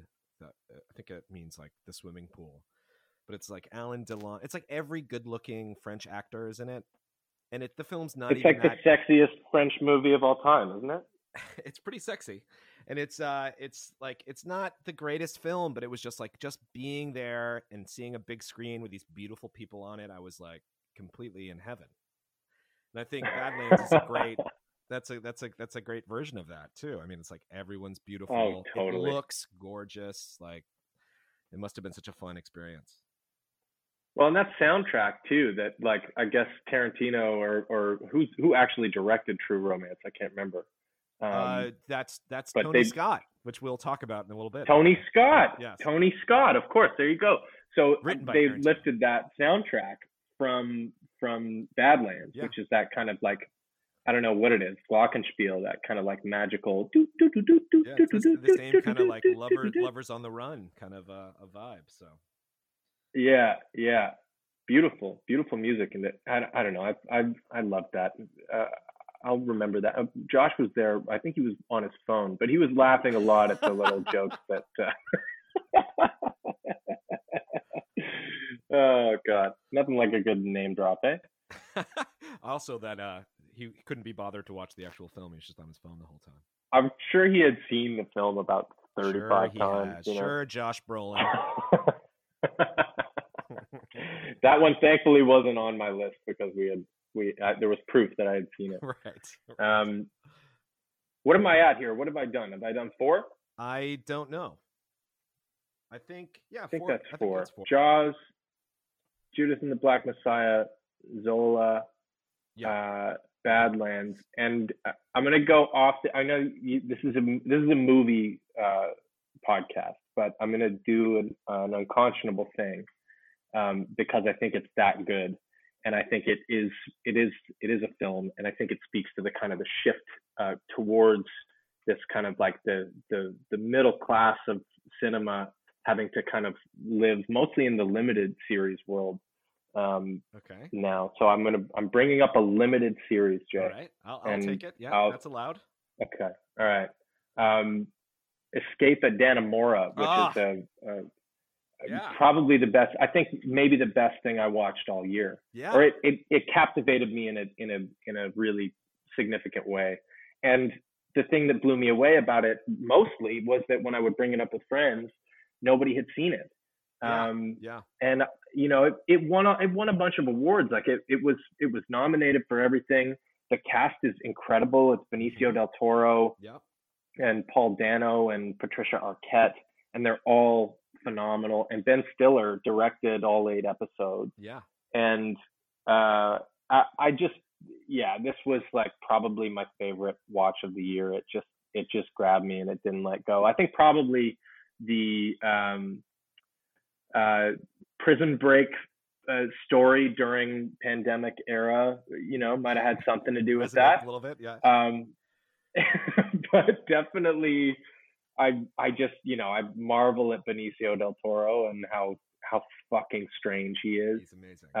He's how amazing. Much permission he gives himself to just like do like to know that what he's doing is special, and to just like I'm sure throughout that guy's career people have been like, yeah, Benicio, if we could just like maybe deliver things a little more straightforward, and he's just like, no, I'm not gonna do that, you know. He just has his own Your just has his own way. Is very good, by the way. That's a very good. No. He's got to be like, he's gonna be like slicing into a mango or something. Like, you know, not quite not an apple, but like something stranger, you know. Well, I'm eating a pomegranate with the skin on it or something. I'm going to take this opportunity to name drop now, because you brought this. Okay, up. Let's go. I loved Escape at Dannemora. I thought it was fantastic, and I was asked to DJ Noah Baumbach's 50th birthday party. Okay, already weird. I know him a little bit, and we went, and I was with James Murphy, who was a guest on the podcast, and his wife was supposed to come. She couldn't come. She was sick. So James was like, well, sit with me because I don't have anyone to sit with. And so I was put at a table, and this is not a joke. It was me. Right across from me was Noah. And then it was Ben Stiller. And then right next to me was Brian De Palma. Oh my God. So I basically said what did nothing. You do? there was all the place cards were there, and I saw that I was going to be sitting next to Brian De Palma, and I had basically like an anxiety attack because it's one of my all-time favorite directors. I said hello to him, and he said I had a nice head of hair, and then I was in heaven, and didn't speak to him again. Basically, just listened to him talk to Ben Stiller, and he loved Escape at Dannemora, and he kept bringing it up throughout the dinner to Ben Stiller. Right.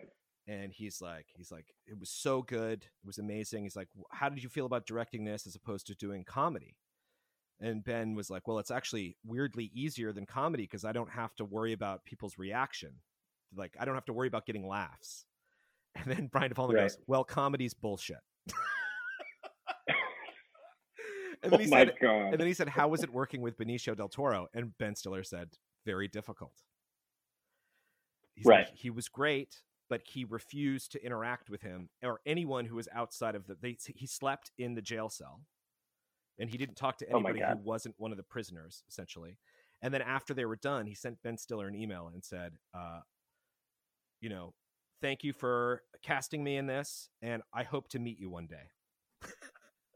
Oh my God. Are you serious? Yes. Wow. Yes. I mean, Holy that makes me shit. like the performance even more. I mean, it's, you know, it's amazing that he does that like in his own little void, you know. Yeah, man. He's clearly in his own cell, you know, whether on set or off. But like I don't know. I mean, I think that there is like, when he's doing what he's doing, it's so like, he has such vision. He doesn't need a director could only get in this guy's way, even if it's Stiller, who clearly has like a ton of respect for performance. I mean, the performances in this show are ridiculous. Everyone's doing like Patricia Arquette's character, and it's like, you know, they show these people afterwards, the sort of real life people, and they're bang on. I mean, she's just bang on, and she's like so far out there on the character limb, you know, and it just fucking works. I mean, also the way they shot, shooting it at the prison. Everything was there. Like the milieu of the whole thing was just like, it felt very lived in and real. And I thought it was just great.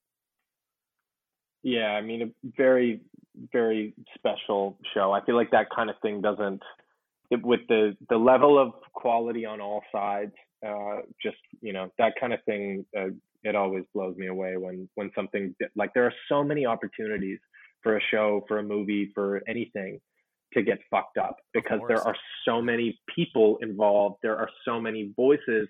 You know, you might shoot something incredible and then, you know, the studio or whatever, the edit just doesn't come together or hit in that way, or they're trying to squeeze it into time frames, or somebody is trying to justify their position at a network and goes, I think this, and then, you know, see you later. But Yeah, this one just like totally got me. And the amount of time they were willing to spend, like, and I think this has to be a Stiller thing, that like the amount of time they were willing to spend after a scene had finished. Like there's a scene after they've escaped, where they're walking down this street after kind of coming up through the sewer, and it just stays with them for way too long, like way too long. And it's so great. It's so satisfying that they just keep going. And like in this silence, they're kind of like processing it themselves and together. And like Dano's kind of shaking Benicio del Toro, who's kind of like not sure if it's for real or if it's really happening or what's good or what's bad about all this stuff. I mean, it's just like, it's very complex. It's like the last scene of The Graduate, you know, where like they hang out on the two of them in the bus, and they've like escaped and they've done this thing, and then they start to consider like, what have we just done? You know, like it has all of that complexity without saying a damn thing. And that is a pretty that's a nice place to live. It is, and I think you made a very good point that it's actually amazing that anything good gets made these days. So the idea that it came out and it was that exciting and interesting, that was, I mean, I saw it I saw it a couple years ago when it came out, I guess, but it was it still sticks with me as it's a great piece of work for sure. That's a good one. That's my 5, man. That's your 5, and I got a lot of shit for this, and I gave myself shit because you're the only person that I forgot to ask. One of my 2 key questions is, in the battle between Ridley and Tony Scott, who was your choice? And I did not ask you. So we need to know. The world needs to know. Are you a Ridley guy or are you a Tony guy? Well, I've put some thought into this, and I want to say first and foremost that I haven't seen either of these men's best work, probably. Really? So I'm basing, yeah. I mean, I don't know what I'm gonna look up. I'm gonna IMDb right now. These 2 genius men, because I'm basing this off of what would be called in the world of sports and research a small sample size. Okay. But I will say that my heart says Tony, because I just think he's a little more. What is he? He's a little more. Well, he's not living anymore, which I think is a factor. Yeah. Because, you know, that Ridley still got room to overtake. I'm sure he's very concerned about my opinions. But I don't know. There's just so many, like, he's like, Tony had this kind of like rock star thing, you know, that I think is so fucking fun. Like if you think about like, you know, Top Gun or, you know, True Romance that we talked about, or like, one of my favorites is Man on Fire with Denzel and an incredible cast of people actually. But I mean, that is like such a satisfying film, and it's like the cut of it is so like fast and strange, and like all those little like cutaways to just like, you know, traffic and fire and like all of these kind of like almost music video vibes, you know. For sure. I don't know. I mean, probably overall, I would say probably Ridley Scott's like hit list is like deeper and maybe more like I don't know, more like industry acceptable. But I don't know. I think Tony just had a quality. Just had a quality. I will say this, that I watched Thelma and Louise recently. And that's a Ridley Scott, right? Am I making that up? You know, this is, I'm going to look now because I am surprised that I did not know that it was a Ridley or a Scott brother that did this movie. Let's see. I think it is Ridley. Oh, maybe. Yeah. It is. Yeah. Okay. Great. I'm not going that's insane. Something that I never. Yeah, I did not. That's a film that I never considered in my debate here between the two brothers. That's a pretty fun. I mean, like, you know, you look at this guy's list of films, and there's no bad answer in the Battle of the Scott Brothers. But I got to throw it to Tony because I just feel it. I feel it in my bones. You know. I'm so happy to hear you say that. You're the first one out of all the guests to say Tony. No way, really? Yeah, and I'm a hardcore Tony Scott guy, and I've not even said I try to stay out of it. I don't want to influence what people think or feel, but I've been waiting for my first Tony Scott fan to wow. emerge, and I'm a major Tony Scott guy, and I think his resume is kind of unimpeachable. So, what's your go-to, like what would be the point of your thesis if you were to say like one film of Tony Scott's? It's tough that I should add to my deeds. Okay, so the one I often recommend to people who are a little bit on the fence about Tony Scott, I often say Revenge, if you have never seen it, which is a Kevin Costner film from the 80s. Oh, great. And it's kind of like a very slick noir film, which I totally love. And I think it's a good one if you are not that amenable to Tony's style. If you like have an issue with like the way he shoots and cuts, this is like it's very slick Tony Scott style, but it's also like very kind of classic, and it's a really good one. It's a good one, but it's okay. Great. That's next on my list. I like so many of his films. I mean, I love Unstoppable. Call me crazy, but I like you're not a train crazy. film. Yeah.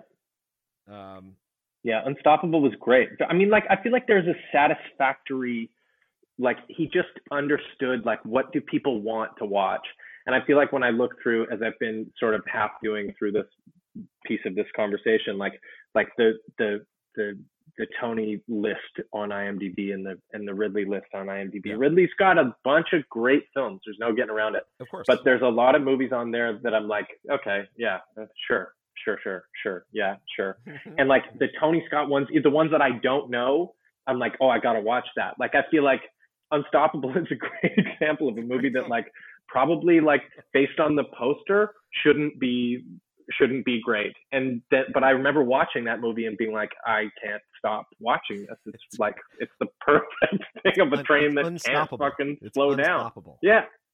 How do you argue film should be with called that Stoppable, title? But otherwise, my other big argument for Tony has always been that his first major film is The Hunger, and his second film, the film after The Hunger, is Top Gun. I mean, you couldn't find two films that are less like each other, but also are both very impressive feats of filmmaking. Right.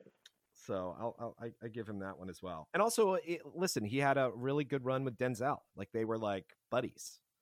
And I think that it's really fun to see their collaboration over a bunch of movies. And, some of them are junky, but they're all well made and they're pretty fun. I mean, I even like the remake of Taking a Pelham 123, which the original film is one of my all-time favorites. And I thought I would hate this, but I thought it was actually pretty fun. Yeah, I haven't seen that one. Well, don't worry obviously the guy likes trains. He likes trains, yeah. Really into trains. Big train guy. Trainee Scott.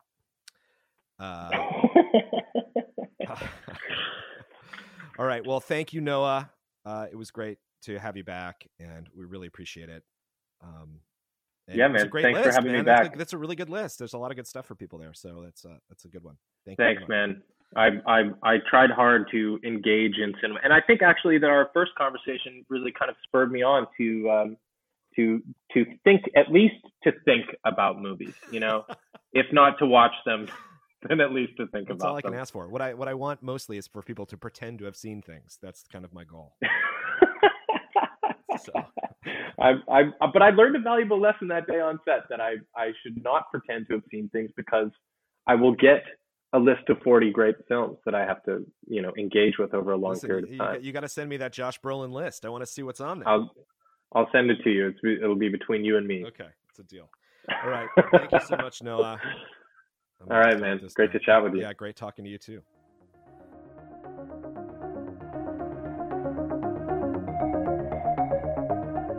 I am doing something a little unusual for this segment because I wanted to talk about my favorite 5 things that I've seen this year.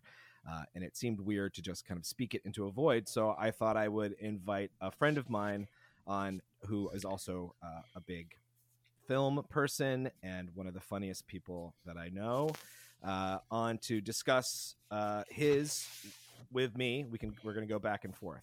So with me is Aaron Harris, who is a comedian and a voice actor who you can hear in the new Ice Age movie, Ice Age: The Adventures of Buck Wild.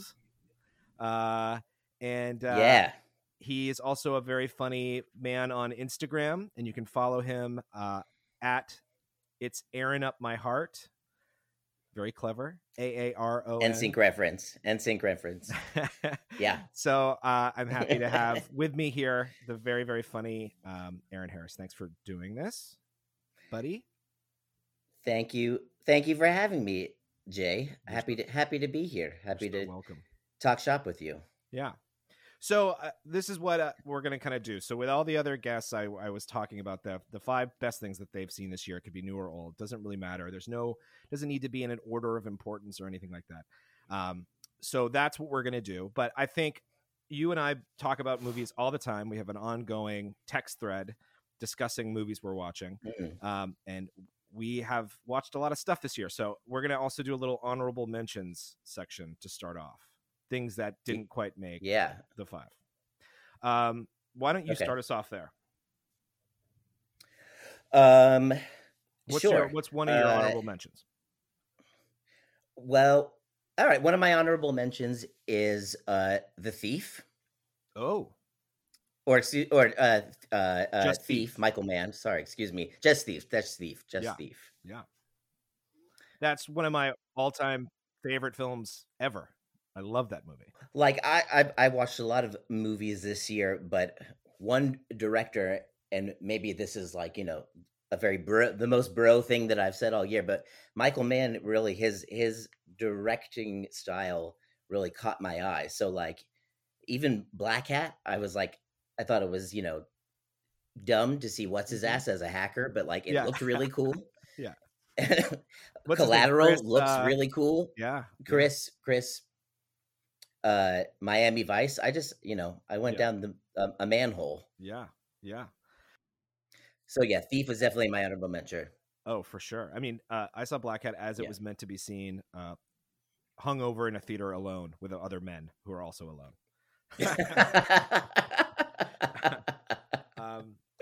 Thief is a fantastic movie. It's James Caan's favorite acting performance, according to him, and he's amazing in it.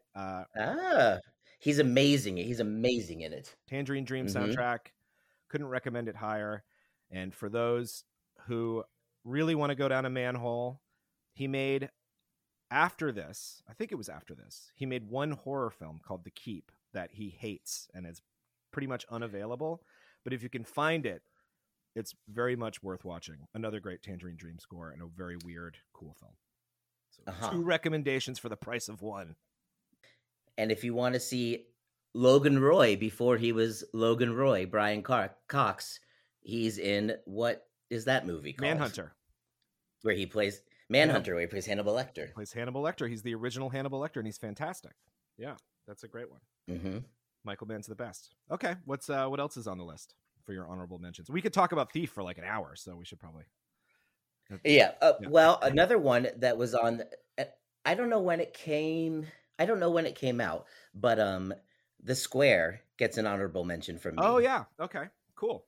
Yeah, that's a very cool film. I thought the pivotal scene, and you have a story about that scene, but the art performance was one of the most like disturbing, but like in a great way, things that I've seen. It's a cool film. Yeah, so this is I think the director's Swedish. Ruben. Yes, very Swedish. Yeah. But it has Elizabeth Moss in it for whatever reason. And but I saw this at the Toronto International Film Festival because my in-laws are from there. And I liked his previous film, which was, I think it was Force Majeure, I think, right? I don't know. But anyways. Oh, yeah, that's right. Yeah. Yes, it was. Yeah. Yeah. So I thought he was kind of interesting, and there is a scene. I'm not going to spoil it for people who haven't seen it, but there's a very wild scene of a guy doing kind of a, like Aaron said, a living art performance at a dinner party, and it made my father-in-law so angry. He was like, "There's no reason for this." He was I've never seen him that disturbed since I took him to. Well, I've seen him I've taken him to a few films that have really pissed him off, but this one really, it's worth it. This one, yeah, it's worth it for that one scene, at least.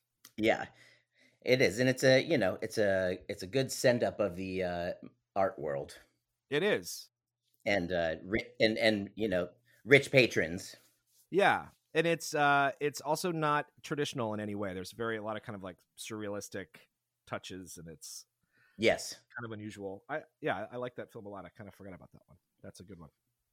Yeah, but in the same way that Force Majeure was like, they were like, Sweden's #1 family comedy of the year. I was like, this is not even remotely funny. Yeah. But like, it's great. Yeah. Yeah. He's cool. I think the lead actor in this went on to play Dracula. Yeah, that horrible Netflix series. Yeah. It was so bad. He's good though. He's good.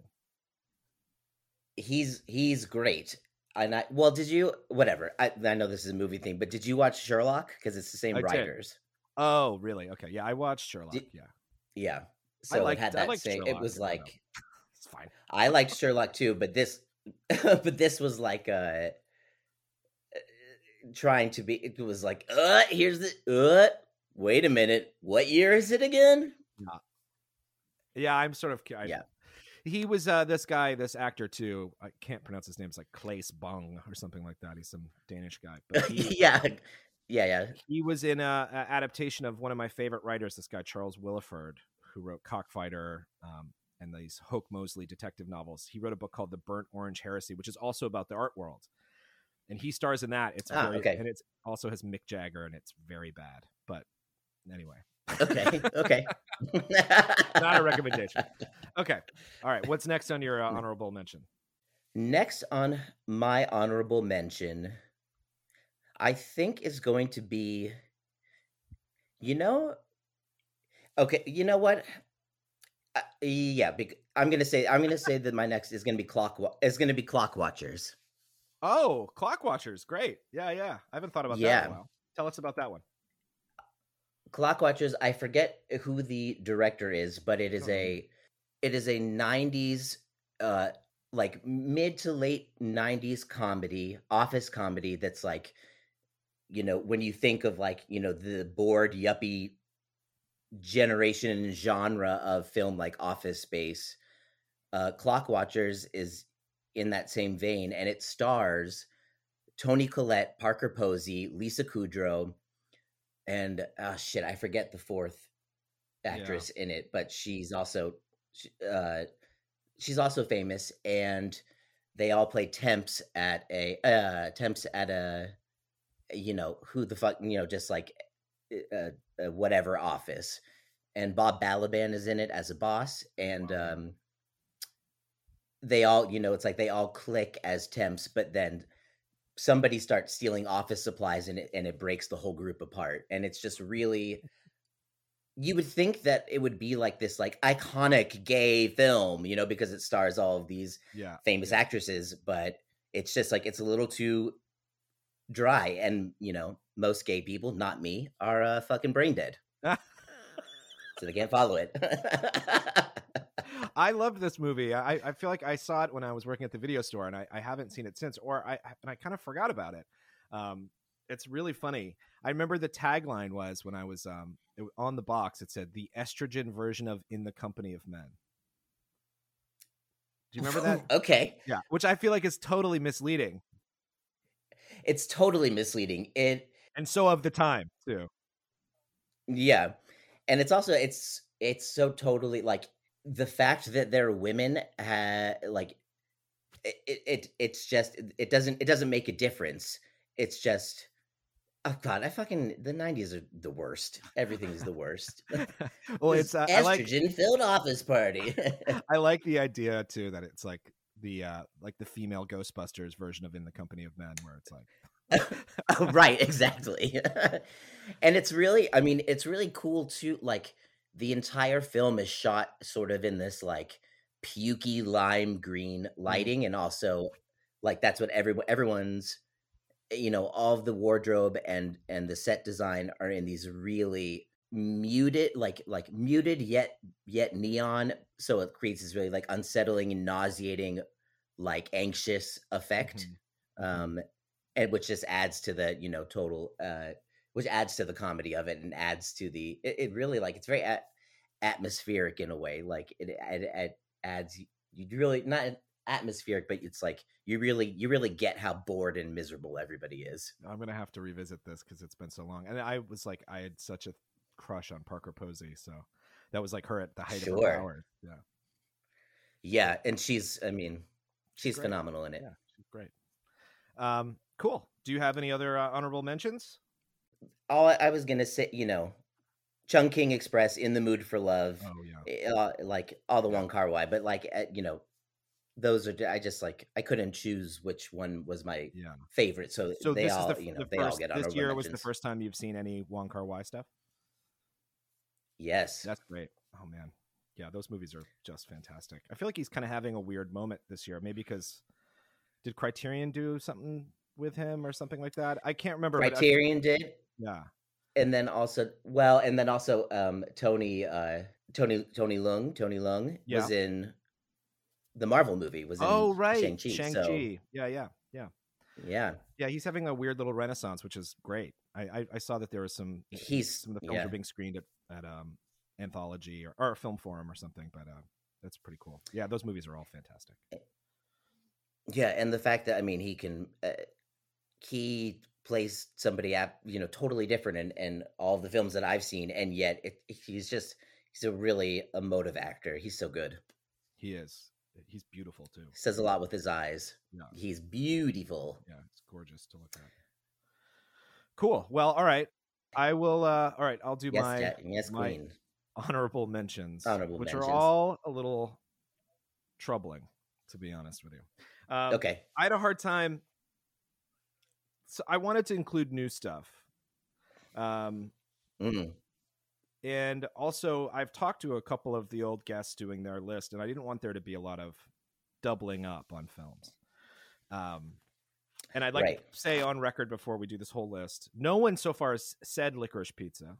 I haven't seen it yet. I'm going after this podcast at 6:00. I'm going to go see it on 70mm.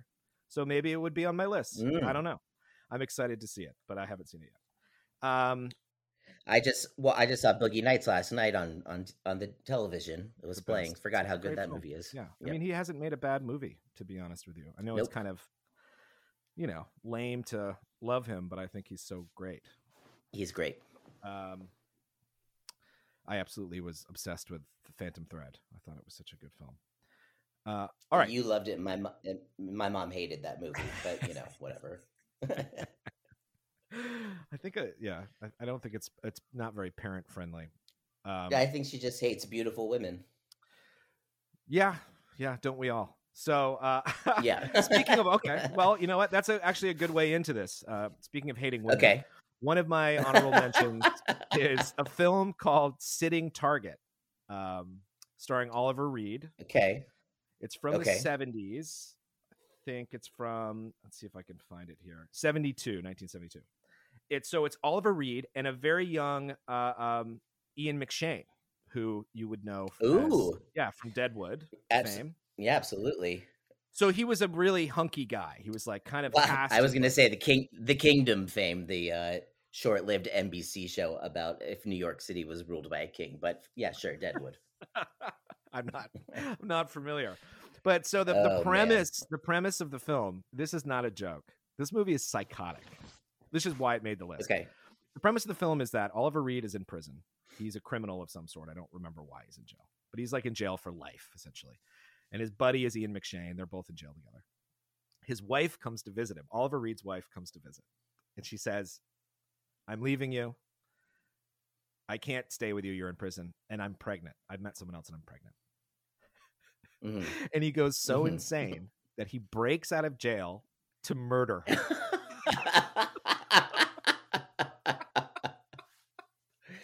I'm not. I mean, the idea of this film being greenlit, even in 1972, is great. Like, it's so insane. It's so insane. Who is the director? He's like a nobody. He made like a bunch of junk. His name is Douglas Hickox. He made like he made like some crappy horror and some exploitation stuff. I don't even really know.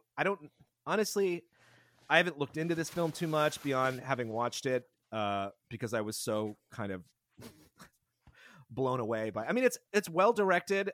Oliver Reed is obviously he's like one of my all-time favorite actors. He's amazing. Yeah. He's definitely fucking shit-faced throughout the entire film. He's definitely drunk the entire performance.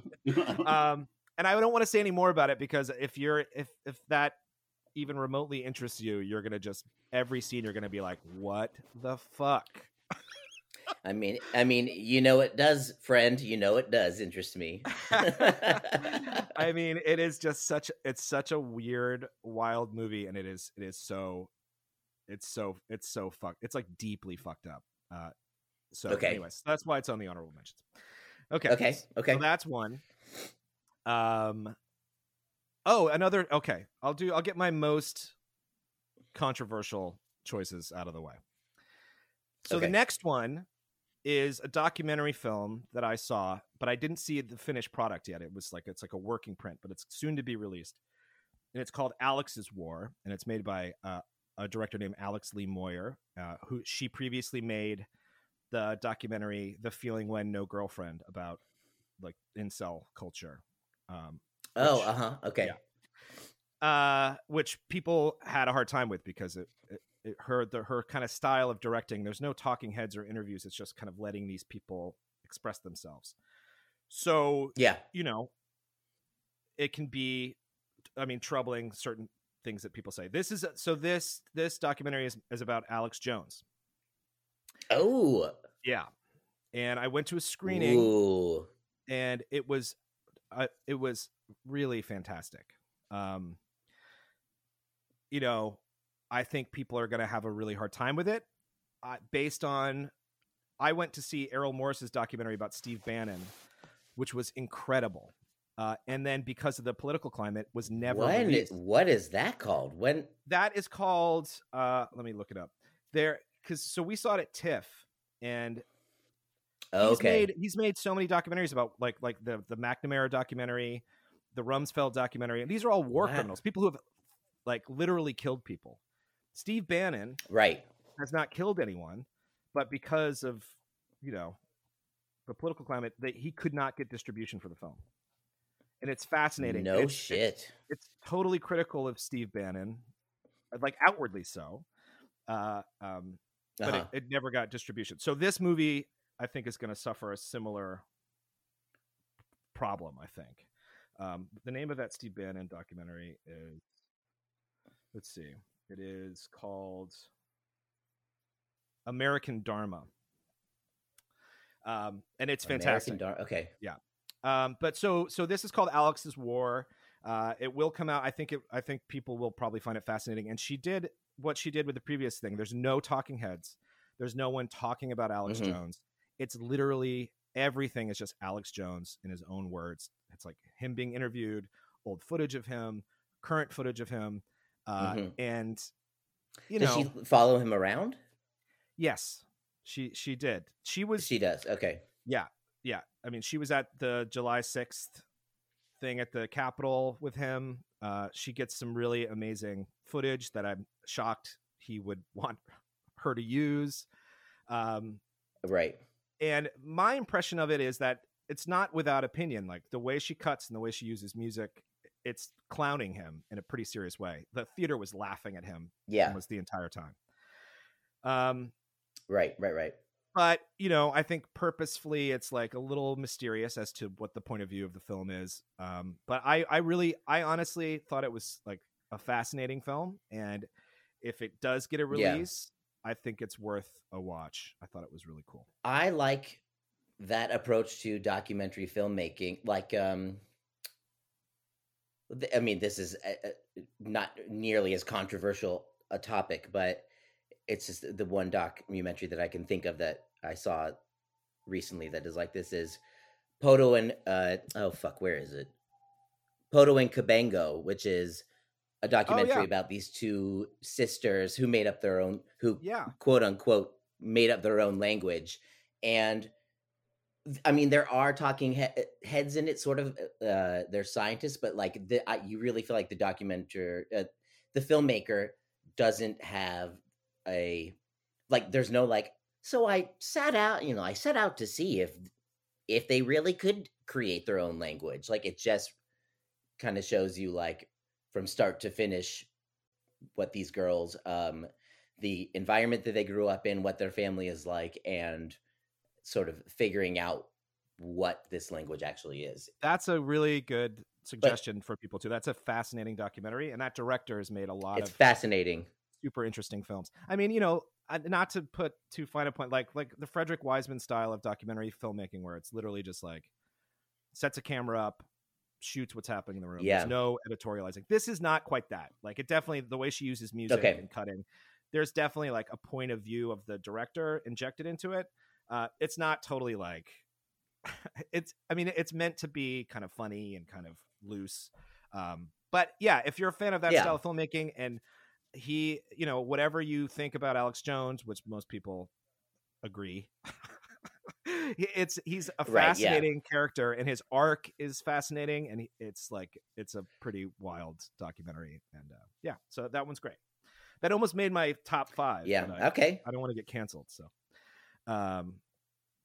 I'm joking. I think it would have made my top 5 if I knew it was the finished version.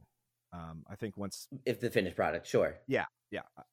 So that was great, and I keep your eyes peeled for that. And then these two real quick.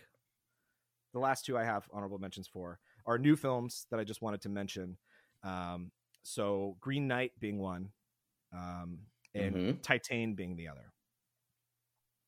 So well, I didn't see Titane, so I don't know why I'm going but yep, Green Knight. Green Knight, I think Dev Patel is like a very beautiful looking man. I thought the film sort of defied expectations for what people thought it was going to be, like an adventure film, and it's kind of an art film. And and it was nice it was one of my first films back in the theater. Actually, another honorable mention I'll say is La Piscine, which I saw at Film Forum. It was like the first thing I saw. Yep. That had a real, like, everybody was watching it this summer. People went nuts for that film.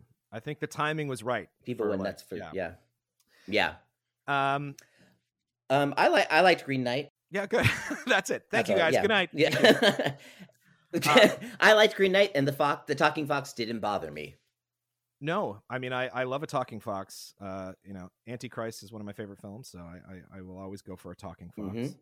And I thought it looked really nice. I thought it was mysterious, and it was the first time I've seen it was like, oh, this is kind of like an adult art film in a major theater, which I thought was cool. Yeah.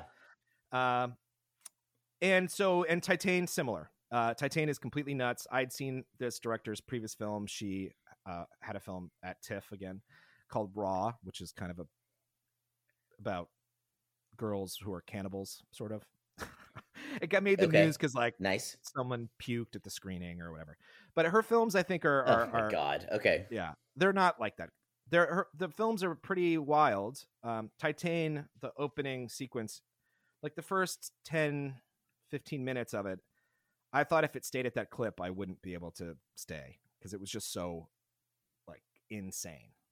And then it turns into a completely different kind of film and gets very quiet, and it's almost like a Claire Denis movie, or it was like Beau Travail, referencing Beau Travail in like some very serious ways.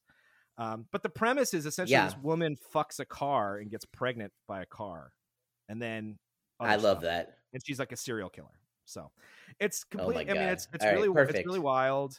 And again, the main thing I want is for these kind of movies to keep being made. These kind of like middle budget, rated R for adults, not based on a previous property or anything like that. It's just like the original kind of wild, fun films. And it was, again, seeing it in a major cinema. I didn't go to an art house cinema. I saw it at Alamo Drafthouse. It was playing at multiplexes. Yeah. And it had quite a life in the theater. Like people want to see stuff like that. So I thought it was yeah. I'm just gonna ask you if you think that that type of art film that can get played in a bigger theater. Do you think it's like there's having a moment, Yeah, I mean, yes and no. has it always been going on? No, it did go away. Those films like weren't really happening. Yeah. And then A24 and some other companies were starting to do stuff like that. But again, it's like people aren't even going to the theaters to see like West Side Story. You know what I mean? Like these movies are eating shit. Right, So yeah. I think these movies are going to kind of start coming back more. These kind of less risky, middle budget films. So the director of that film, her name is Julia Ducournau, I think. And it's great. And it stars one of my favorite French actors, this guy, Vincent Lindon, who is in another amazing movie that I would recommend called The Mustache. So if you've never seen it. Okay. So those are my honorable mentions. I'll quickly tell you the premise of The Mustache because it's a very good premise. It's about a guy who has had a mustache his entire relationship with his wife. Oh, yeah. You told me about this movie. Yes. Okay. Yeah. Go ahead. He decides to shave it off one day and no one notices and he goes insane. So it's a great movie. That's so fucking rad. It's so French and it's really great. And he's a great actor. And in Titane, he's really a major presence. He's really great. So yeah, those are my honorable perfect mentions. Cool. Cool. Really cool. Super cool. Really cool. Rock and roll. Super cool. Super cool. J'adore le mustache. All right, let's do our list. We'll do our top 5. Okay. We'll go back and forth. So why don't you start us off? What's your like I said, there's no order. Okay. What's your first pick? My first pick is going to be, just because it's the first on my list right here, is going to be The Exterminating Angel, directed by Louis Buñuel. Yeah, fantastic choice. Tell us a little bit about the film. Well, let me just say that, like I find, I signed up for Criterion at the end of last year, and so like all of these movies I'm seeing for the first time, and that can be a great thing or maybe not such a great thing. In the case of Godard, like I'm too old to think that Breathless was cool. Fair enough. But also, like, if I seem like a baby, like being like, duh, I love this movie, whatever. But The Exterminating Angel is about a group of, like, well-to-do high society social group in Mexico City. And they're all invited to a dinner party at this couple's mansion. And at the end of the meal, nobody can seem to leave. For whatever reason, they cannot leave the dining room. And that's all of the guests, all of the staff as well. Well, except like the staff who are on hand at dinner. You see the other staff of the house, like the cooks and the other maids, they all leave the house before the dinner party starts. And it's never explained. Like, they hint that something ominous is going on, but it never, you never actually see anything. And it's just really, I thought it was such an amazing concept. I thought it was a very cool take on a comedy of manners that, like, nobody wants to leave before anybody else. His camera work, the fact that he was able to, you have like 15 people who are all in this one room, and it's just the camera work just glides around. And eventually, there's like, these people grow so desperate when they don't have help, or they don't have their creature comforts, or, it's like the rules of their social circle prevents them from leaving properly, or like leaving, it's like throughout the entire dinner party, they're like, we should really get going. It's like, oh, well, we need to stay for coffee. But of course, they're all shit talking each other. And like, there's a couple that, I don't want to give too much away, but it's like everybody starts to go insane. Well, I think the rule is if the film is made before 1950, you're allowed to. Oh no, it's not 1962. I think you're allowed to spoil it at this point. It's fine. But it's like how quickly it devolves so quickly.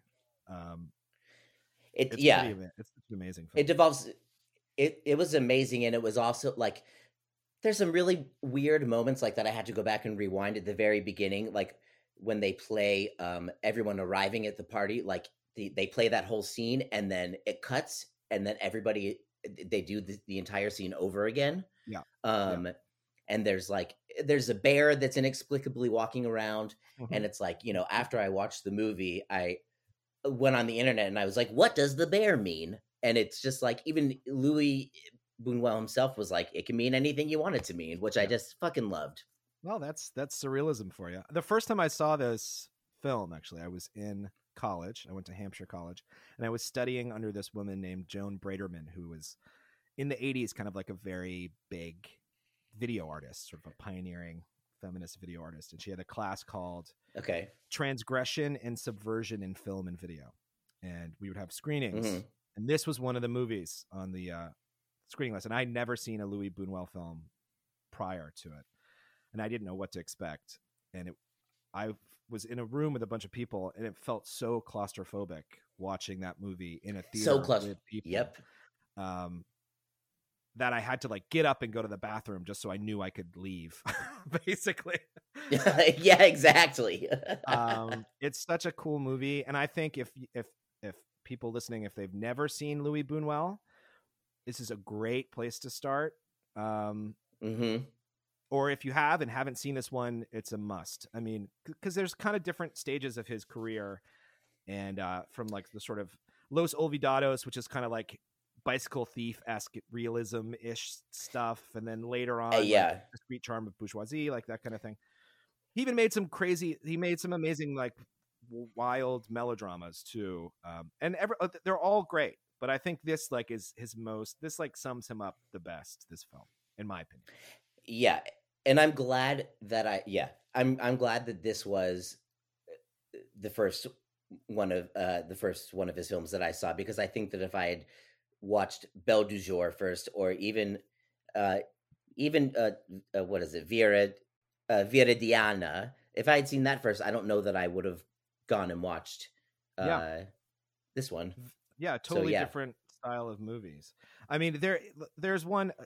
To give one more Buñuel, if this is another one that's criminally underseen that he made in the 50s. It's called The Criminal Life of Archibaldo de la Cruz, I think is the title. And it's about the life of like the development of a serial killer and like his perversion from like childhood to adulthood. And there's these, it's so good. It's very straightforwardly, it's more of a straightforward kind of melodramatic film, but it's still so perverted and insane. Highly recommend that one as well. Yeah. And I'll say one more thing about it is that I'll say that when I watched this movie, and like, probably because this was the first time I was like actually getting into cinema, I had never seen black and white filmed that way with so much depth and shadow. It was just like, it really blew my mind. Yeah. No, it's amazingly shot. And like it sounds, if the description can sometimes when I tell someone about it, it sounds difficult to watch. Like it's because it takes place in kind of one setting. It's not, and it flies by, and it's like flies by. It's really, really, it's really great. Yeah, that's a great one. Okay, cool. So I guess which one am I going to do first? My list is a nightmare. Okay. I'm going to start since we're kind of doing yours is like the classic. I'm going to start with a classic too that I had not seen. And I told you the wrong title because I'm racist, I guess. But right. Oh, okay. The movie I chose is Drunken Angel by Akira Kurosawa. And I had seen a lot of Akira Kurosawa films, but he's made a lot of films, and there's a lot that I hadn't seen.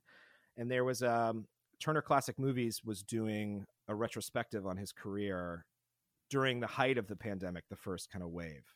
And I watched a lot of movies there. And I was just like, it was a lot of rewatching, like, Throne of Blood and sure. Stuff like that. And I was just like, fuck, man, these movies are so good. Like, they're just like insanely good, and they feel modern. And I love Toshiro Mifune. I think he's just like the hunkiest man on earth, and he's just so fucking great. So I had never seen, and I might be getting this wrong, but I believe this is the first collaboration between Akira Kurosawa and Toshiro Mifune, Drunken Angel. And so Toshiro Mifune is young. He's a young man here, and he plays a criminal who gets, I actually don't want to spoil this because it's such a surprising noir-ish film. He gets involved with a doctor, and they develop this relationship. And I just have had only a few moments where I realized, like, there's just like, it's distilled perfectly when you can see that someone is such a movie star, like unquestionably, without even saying a line. And the first time that Toshiro Mifune appears on screen, you're like, fuck, this guy is like a movie star. I had it once. Can't take your eyes off of him. Yeah. I mean, it's like, it's the camera is obsessed with him, and he's so magnetic, and like, he's like vulnerable, and he's masculine, and it's like, there's so much going on. And I had it once before, and it's a weird thing to say, but I was not a big John Wayne guy. But then I saw him in Stagecoach, and the first time he's on camera, I'm like, holy fucking shit. Like, this guy is a movie star. And I kind of talked about this with Bruce LaBruce on the last podcast, so I'm not going to belabor the point too much. But Drunken Angel was kind of a revelation to me. And then after that, I went and saw Stray Dog, which I had not seen. And that's the one I told you was going to be on my list. That's the one you told me about. Yeah. Which is also a great film. It was so great. And I found myself, like, there's an extended scene where he's gone off on his own looking for his gun on his own. And one would think that, like, after 8 minutes, you'd be bored of watching somebody walk around, and you're just not. It was a really cool movie. Really cool. Yeah, I totally agree. I mean, he's just such a magnetic person that it's impossible not to want to watch him. And so the premise of Stray Dog is that it's a guy who's lost his pistol, and he's searching for it. And it's a very simple premise, but it's like he's a cop. Yeah. So and basically, in Drunken Angel is, again, he plays a gangster in that one. Those movies are great. And I mean, I think probably a lot of the listeners are familiar with his work, obviously, and I'm not going to like blather on about these movies, because it's also, I mean, he's one of those directors where sometimes I'm like, Seven Samurai, whatever, like, right, come on, and then it's on TV, and you're like, holy fucking shit, this movie rips. There's a reason why people love it. So, you know what, I was gonna ask you, in the Kurosawa films that I've seen, like, I've never seen another. Obviously, he's a master of framing and blocking scenes. Yeah. I've never seen another director, like, so many times people and characters have their backs to the camera, and it's like it just works so well, and it's something that I have noticed consistently. And I was wondering if you noticed that, or like if that's a thing, or it is a thing. And I don't want to get into. I don't know enough about it to like talk about it really, like, to the level it deserves. Yeah. But I mean, there's a lot of Japan, because of where it was located, they were kind of had their own film language that had nothing to do with Western filmmaking. And it's very stage-like, a lot of still shots, a lot of like very little cutting. And I think a great example of how complex it got was in Kurosawa's High and Low, which is a kind of a really great ransom kidnapping story. It's all done through blocking. There's so good. Very little cutting. It's like the way the actors move in the frame. And it's, Ozu, Mizoguchi, all these directors do versions of that. And again, I don't want to I'm not an expert on Japanese cinema, but but it is a thing. It is a thing for sure, and it's super compelling. It like makes it it's very dynamic, even though it's a very static frame. Yeah. Mm-hmm. Okay. Yes, agreed. All right. Someone's gonna. I know someone listening is like their eyes are rolling out of their head, and they're like, "This guy doesn't know what the fuck he's talking about." I'm like, let me ask you a question. Do they always have their backs to the camera?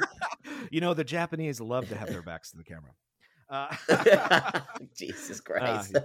Well, I'll cut it out. So that's my first. That's my first one. And that's okay. As classy as it's going to get. It's all downhill from there. So okay. Let's do next one. My next one, since both films, both Kurosawa films are noir, my next film is going to be a neo-noir called Point Blank. Ah, yes. Great. Yeah. Tell us about it. Point Blank.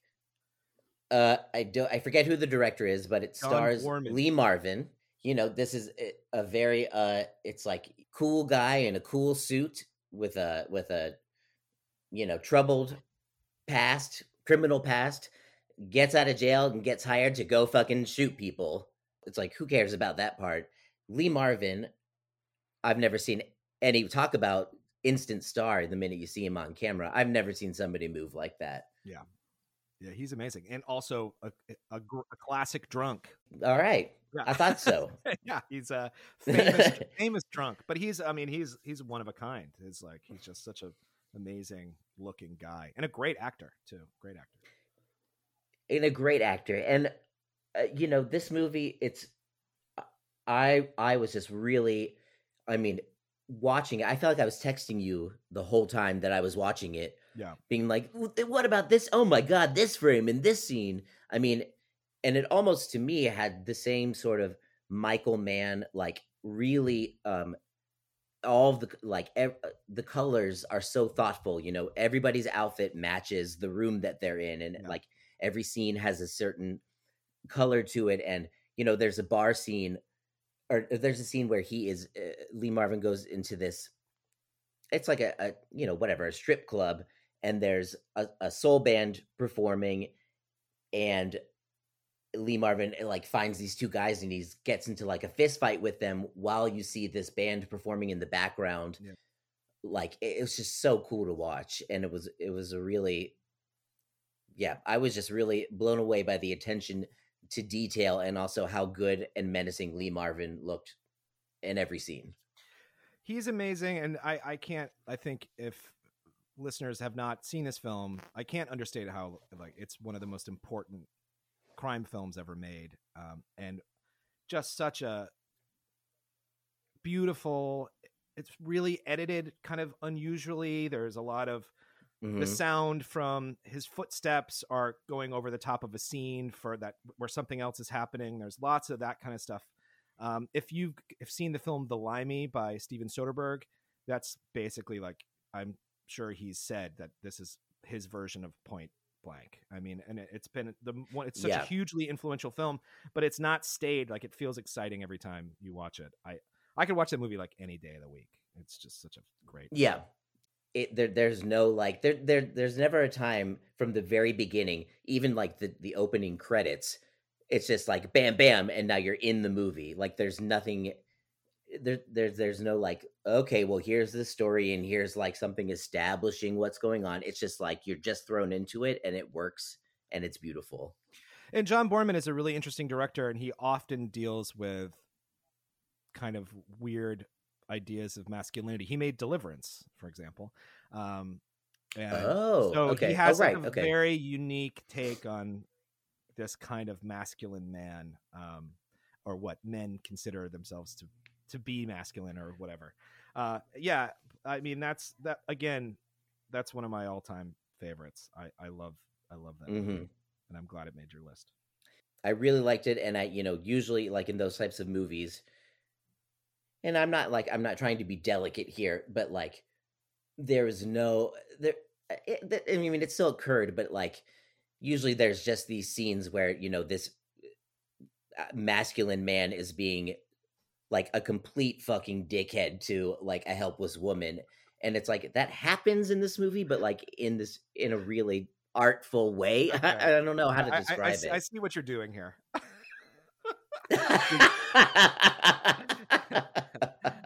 This is not I did not plan this, but so I think this is a good segue into my next film. So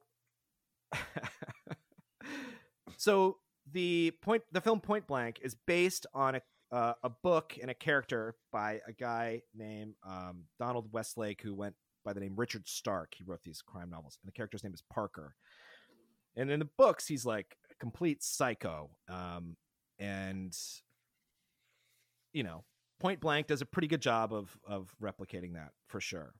But it's the film is much more artful than the novels, and I'm a fan of the novels. I think it's based on a book called The Hunter, Point Blank. So the next movie I'm picking is also a Parker novel by Richard Stark. But in this film, playing Parker, it's not Lee Marvin. It is Robert Duvall, and the movie is called The Outfit from 1973. And there's a couple things I want to talk about with this film. So it's he's playing the same character, and all of the stuff that Aaron said that you find in these films with misogyny and they're all in this movie. They took him out of Point Blank and they put it all into The Outfit. Right, yeah. There's this style of film and this kind of character that exists in these crime novels where the character is so masculine that even having sex with a woman is gay. Like it won't even have sex. You know? Yeah. Yeah. And this it's is like Two Focus cleaning his gun. Yeah, exactly. Yeah. So this is this stars Robert Duvall at the height of his powers. Joe Don Baker at the height of his hunkiness. Ugh. Dreamboat, what a hunk. Karen Black, who is one of the most idiosyncratic leading women in the history of cinema, and she's so great. She is great. Mm-hmm. It's directed by a guy named John Flynn, who I'm going to talk about a little bit in a second. But they changed the name of Parker. He's called Earl Macklin. He robbed a bank that is owned by the mob, unbeknownst to him. But then he serves his prison time. He gets out, and he feels like he's owed a specific amount of money from the mob. And he basically tells them he's going to terrorize them until he gets what he wants. And that's what he does. Yeah. And also it's like a little bit like because he finds out that they killed his brother. Yes. Yeah. It's like and it's sort of a revenge film. And it looks really cool, and everybody in it is like icy cold, and it's really rough. Yeah. It's really rough. And I really enjoyed myself watching this film.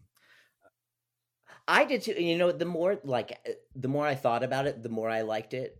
And the one thing that I really liked when I was watching it was like, it was sort of, to me, it had the same vibe almost as like how you were describing to me as the Texas Chainsaw Massacre, in that you can I really could feel that I was there. I could feel like the grittiness, and like even when he is going to see the head of the mob, it's like the carpeting is fucked up and there's like paint that's chipped on the wall.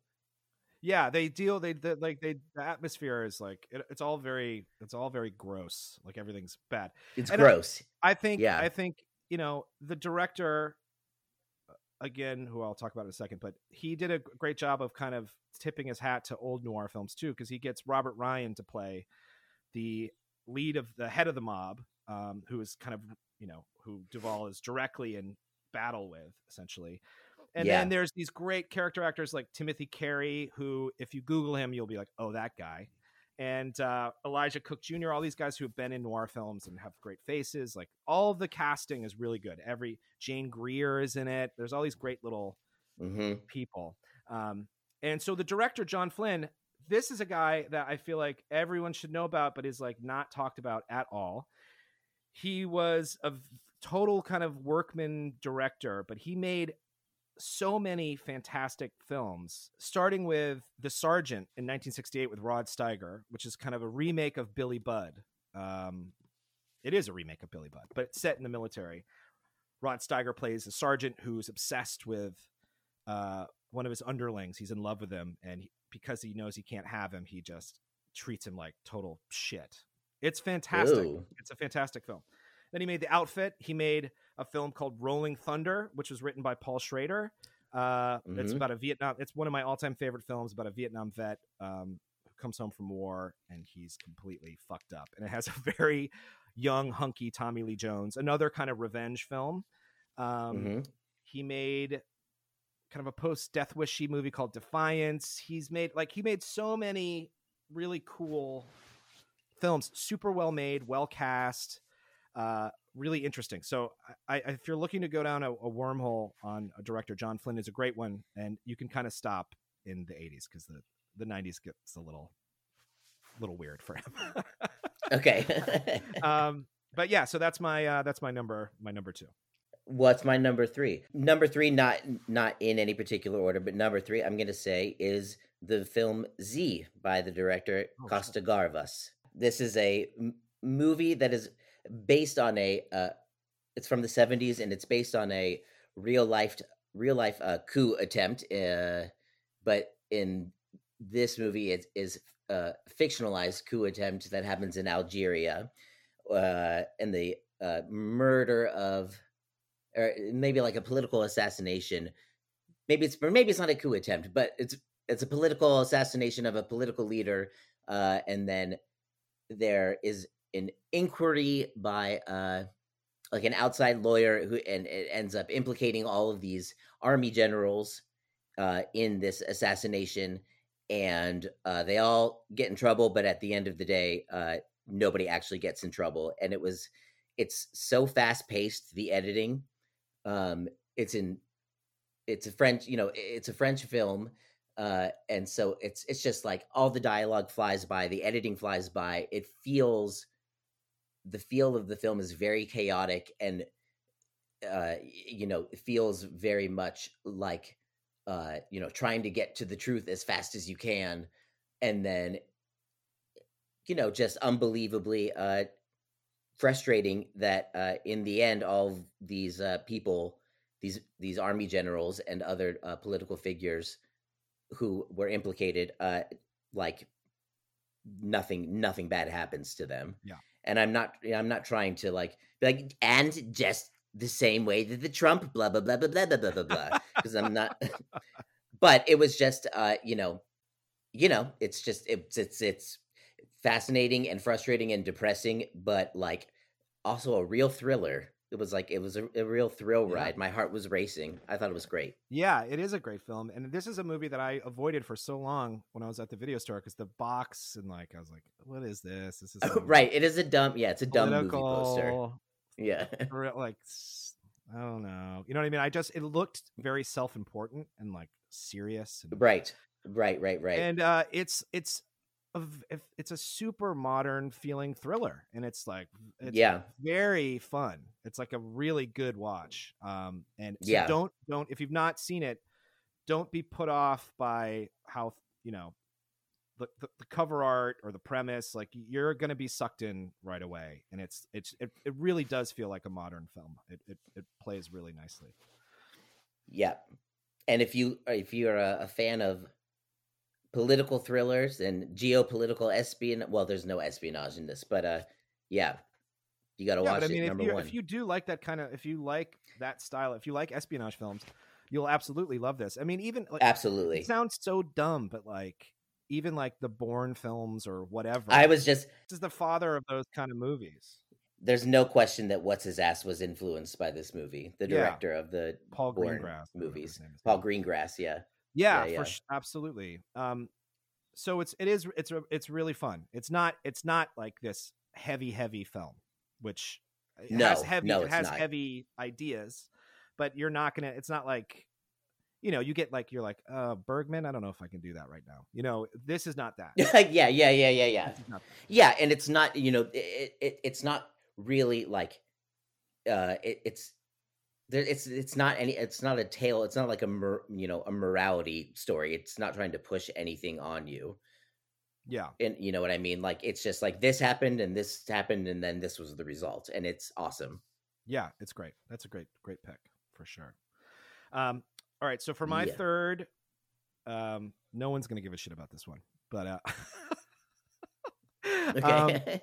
it is a Robert Wise kind of noirish Western, starring Robert Mitchum and Barbara Bel Geddes, called Blood on the Moon, which I saw for the first time sort of recently. Criterion did I don't know if you guys have the Criterion channel, they'll do these kind of featured programs where they're themed kind of, and they had a noir Western theme. And I had seen a lot of the pictures that were in it, but I had never seen this one. And I love Robert Mitchum, and I love Robert Wise. So I was excited to watch it, not expecting a ton, and I just loved it. It is beautiful to look at. The performances are great. Yes. It's Yes. like psychological. It's pretty taut. There's like double crosses. It does feel like a noir film, but set in the West.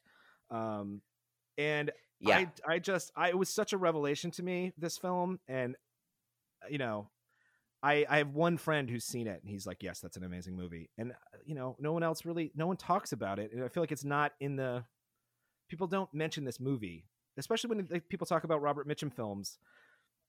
It doesn't come up. And he's so good in this, and it's such a cool movie. So if you're a fan of noir or a fan of Westerns, this is a great one. I think more if you're a fan of noir films, you'll totally fall in love with this. It's just such a great, it's a great film. I think it's like an hour and fucking 10 minutes or something. Yeah, it's just a shorter movie. I watched this very recently, like 2 nights ago, with my parents, and my dad, he thought that this was a very anti-communist film. Oh, that's interesting. It probably is. Yeah. Yeah. Yeah, and he was like, when was this movie made? And I was like, 1948. And he's like, yep. He was like, he was like, this guy who's trying to, you know, like corral all of the other farmers together, but turns out to be, you know, a shyster. He's like, this is anti-communist. Yeah, that's interesting. And I was like, oh, yeah. That's funny. It didn't occur to me, but that's, yeah, that sounds right. It would never have occurred to me. Maybe that's why people don't talk about it that much. Yeah, I really I thought it was beautifully shot. I thought it was, I'd never seen really a noir Western before. Robert Mitchum, all the acting was great. Robert Mitchum was great. I did think, like, I did not like the second half of the film and like the ending, where it was like everyone was like, ha ha ha ha. I was like, Yeah. okay. Well, that's also, but that's a period thing. That's too. also just, and like Hays Code. exactly. Stuff. There's Yeah. things that have to happen in those kind of movies. And Right. Yeah. But I think after you watch some of these films, like, you're able to mentally separate yourself from some of that stuff. And Absolutely. I think it's a very artful film. And it's got great, like, Walter Brennan is in there, who he's the guy who talks like this. Like, Mhm. he's fantastic. Which that was the first, I think that's the first movie that I've seen with him, and I was like, oh my god, that's where that voice comes from. Yeah, That's the guy. I mean, he's amazing, and yeah, he's in many great Westerns. He was like a very good character actor. Yeah, I mean, and there's a great bar fight. The bar fight scene is great. It is great. It's shot really cool. It's a dark film. Yeah, I won't belabor this one because I think it's like of middling interest to most people, but I thought it was so fucking cool. I loved it. Cool. What should be my next one? I guess my next one is going to be, maybe because also people don't care about it, is the film Close Up by People care about that movie. Do they? I don't know. I loved it, but as I was watching it, I've never seen anything like it. It's an Iranian film by the director Abbas Kiarostami. It's a documentary, but it's essentially this story that actually happened where this man pretended to be another very famous Iranian filmmaker, and he met this woman he was sitting next to this woman on the bus this one day and convinced her that he was this filmmaker and that he was going to make a film, and he wanted to make a film with her family in it and starring her family. And she invited him to her family's home, and he went there, and he said that he was going to have a film crew, and they were going to shoot in this location. And he really only ever conned them out of like cab fare, I think. Yeah, that's basically this family. Yeah. But it's Iran, and so like he got arrested once this family found out that he was not this famous Iranian director, and he was put on trial. But this film, so it's a documentary about this, and he films the actual trial, but he also gets the actual man and the actual family to recreate all of these scenes that happened, to recreate the con. I just never seen anything like that, and I thought it was beautifully shot and a really like a meditative film. And yeah, I would highly recommend it. It was just really a cool movie to think about, while watching it and afterwards. It's very cool. And again, I don't know this for a fact, but my feeling is, so this film, as Aaron said, is like it's based on a true story, and he got all of the people who actually participated in this story to act in a film about the story. So it's very meta, kind of wild idea, but it became he set a precedent where there were films that followed. I think they call them like meta documentaries or some fucking shit, but there is the first thing that came to mind when I was thinking about this movie was Little Dieter Needs to Fly, the Werner Herzog film, which is about a fighter pilot who crashes and he's held as a POW. And the way Herzog makes the documentary is he gets the fighter pilot to go back to where he was held captive, and he hires actors to like reenact the stuff he went through as he's describing it to you, which is a very crazy thing. Right.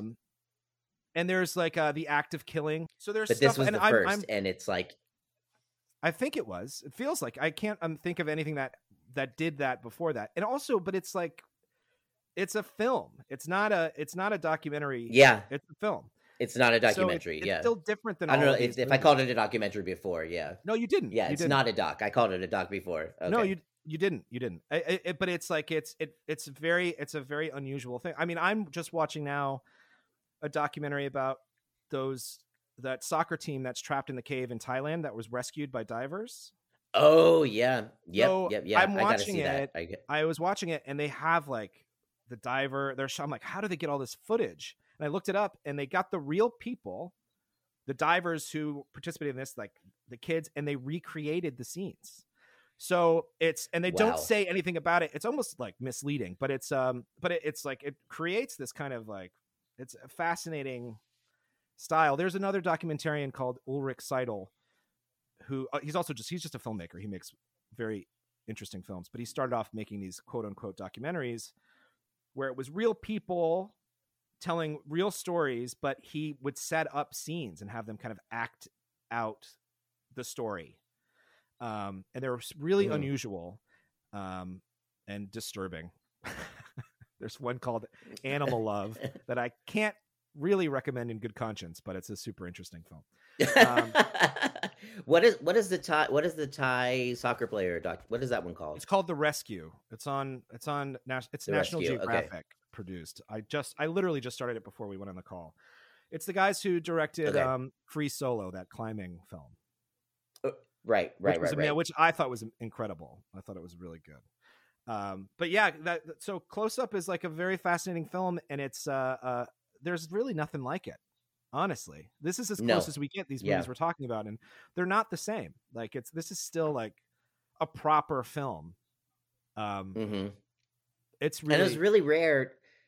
It was really rare to have cameras in the courtroom, like the fact that they allowed him to film the actual trial. I was looking this was up too because there's a big question of whether that footage was real or not, and I can't really get to. It seems everybody seems to like, yeah, it's real, but it's like people aren't sure. I think it's real because he shot that on 16, I know, and the rest is which on is 35. awesome. So it's like it's hard to tell if it's real or not. But yeah, that's the kind of the beauty of the movie is it's sort of like you don't know what the that's the idea. Yeah. Well, yeah, that's great. That's great. All right. God, fuck. What am I doing? So the next one I'm picking. God. So this one, I'll just get it over with. This is The Man Who Would Be King, directed by John Huston, starring Sean Connery and Michael Caine.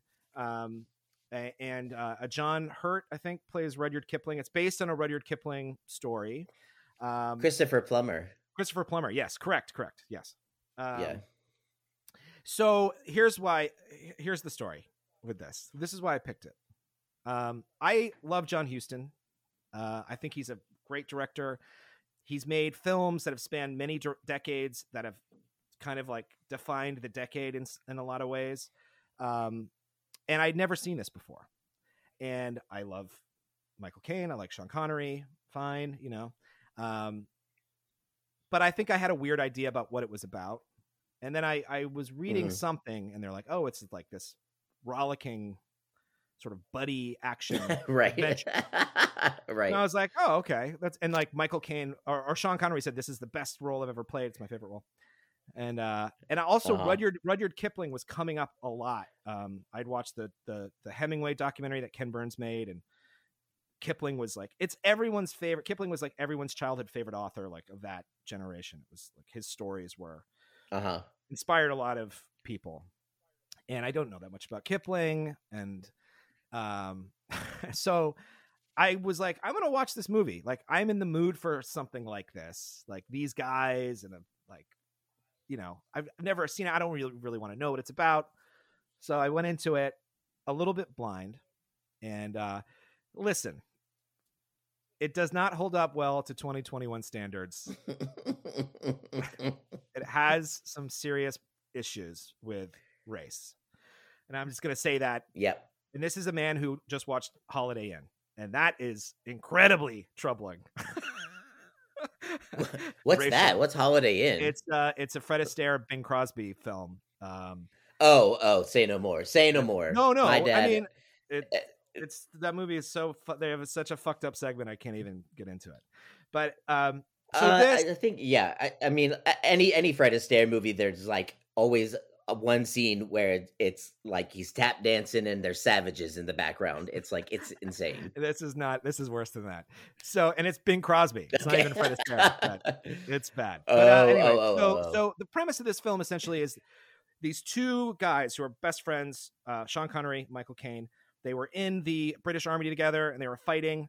And they've remained in whatever, they're fucking Syria or whatever the fuck it was.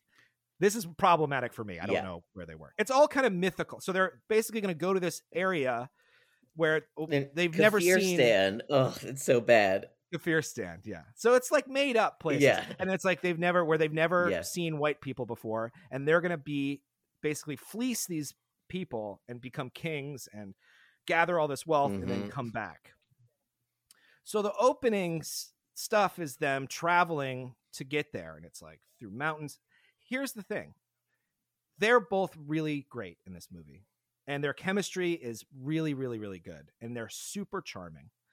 And the film is fucking epic. It's humongous. Yeah. And this is like, I agree with that. Yeah. I'll go like, this is after watching like fucking Marvel movies, which I don't have like a major issue with or anything, but like, or Lord of the Rings, where there's these big battles, right? And it's all CGI people. This is not CGI people, and there's hundreds of extras. Hundreds. And it's like trains and like mountains and fucking castles. Like everything is real, and there's so much of it. Edith Head does the costumes, and the costumes are like amazing. Amazing, yeah. And I was just sort of like kind of swept away because I'm I'm a white man. So I was like, I was swept up in it. And I really found it to be just like very pleasurable, with a couple of moments of being like, uh-oh, like not great, this isn't good. And I fully will cop to the fact that this is not a film that I would, it's got problems, like a lot of problems, but Yeah. I found it's on the list solely because I found it so refreshing to see a film where everything was so tactile and like it was like a big Hollywood film, and it's just a thing that doesn't exist anymore on that scale. Like, it's like the amount of money it would have cost them to make this now, there's no fucking way they'd make this movie. Never. And I can appreciate those aspects of it, but to tell you the truth, I could only watch the first hour, and I was just like, I'm done. It gets so much more interesting. It gets so much more interesting. I swear to you. There's like okay. There's like the two worst scenes are in the front of the film, and one of them involves Sean Connery wearing a dreadlock wig. We're not going to get into it. I don't want to talk about it. It was wild. Yeah. Another scene involves watermelon. Not going to get into it. Don't want to talk about it. Yep. But it's as really, it goes, it gets more. I mean, it gets more interesting, and once it gets a little bit more fanciful, like it's a little bit more magical, when they get to this sort of imaginary land, the racial stuff gets less troubling because everything's made up. It just feels kind of like fantasy. Okay. So I mean, listen, don't watch it. I don't care. I'm just telling you, I personally was like, oh man, it feels good to watch this like big, huge Hollywood spectacle with these two actors, like at their most famous, kind of just like palling around. It was, I don't know. I was charmed by it, while admitting that it has major problems. Sure. So that's my recommendation. We can leave it. Fair enough. Okay. Well, my last movie, which is not problematic because it was written and directed by a woman, is A New Leaf, written and directed by Elaine May, and starring Elaine May and Walter Matthau. Made in 1972, I believe. Walter Matthau plays a very well-to-do rich man who finds out that he spent all of his money. He spent his inheritance, and the only way that he can maintain his lifestyle is if he marries a well-to-do woman. And his uncle, who has been supporting him, makes this deal with him that he says, okay, I'll loan you this amount of money, but you have to marry, in a week, or else you have to pay me back in full. And so it's a wild romance, and Elaine May plays a botanist who is also, disgustingly wealthy, but she's a total square, and Walter Matthau is disgusted by her. He might even be gay, and might be 100%. But he right.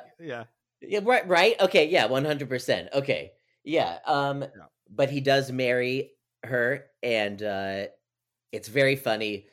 And he, it's very funny. And at the end of the day, he comes around and he decides that, okay, I actually like this woman, not sexually, but she's not as bad as I thought she was. He was going to kill her and get all of her money. Yeah, but he decides not I was going to say you're bearing the lead here. The whole premise is that he's so disgusted. Yeah, well, I don't know. It's I don't know of marrying a woman that he's going to marry her and then murder. I don't want you to be like.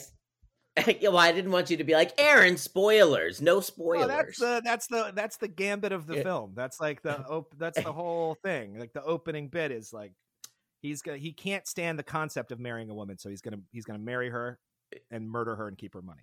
Yeah. And he's horrible. And his person. uncle, I forget a terrible character. He's terrible.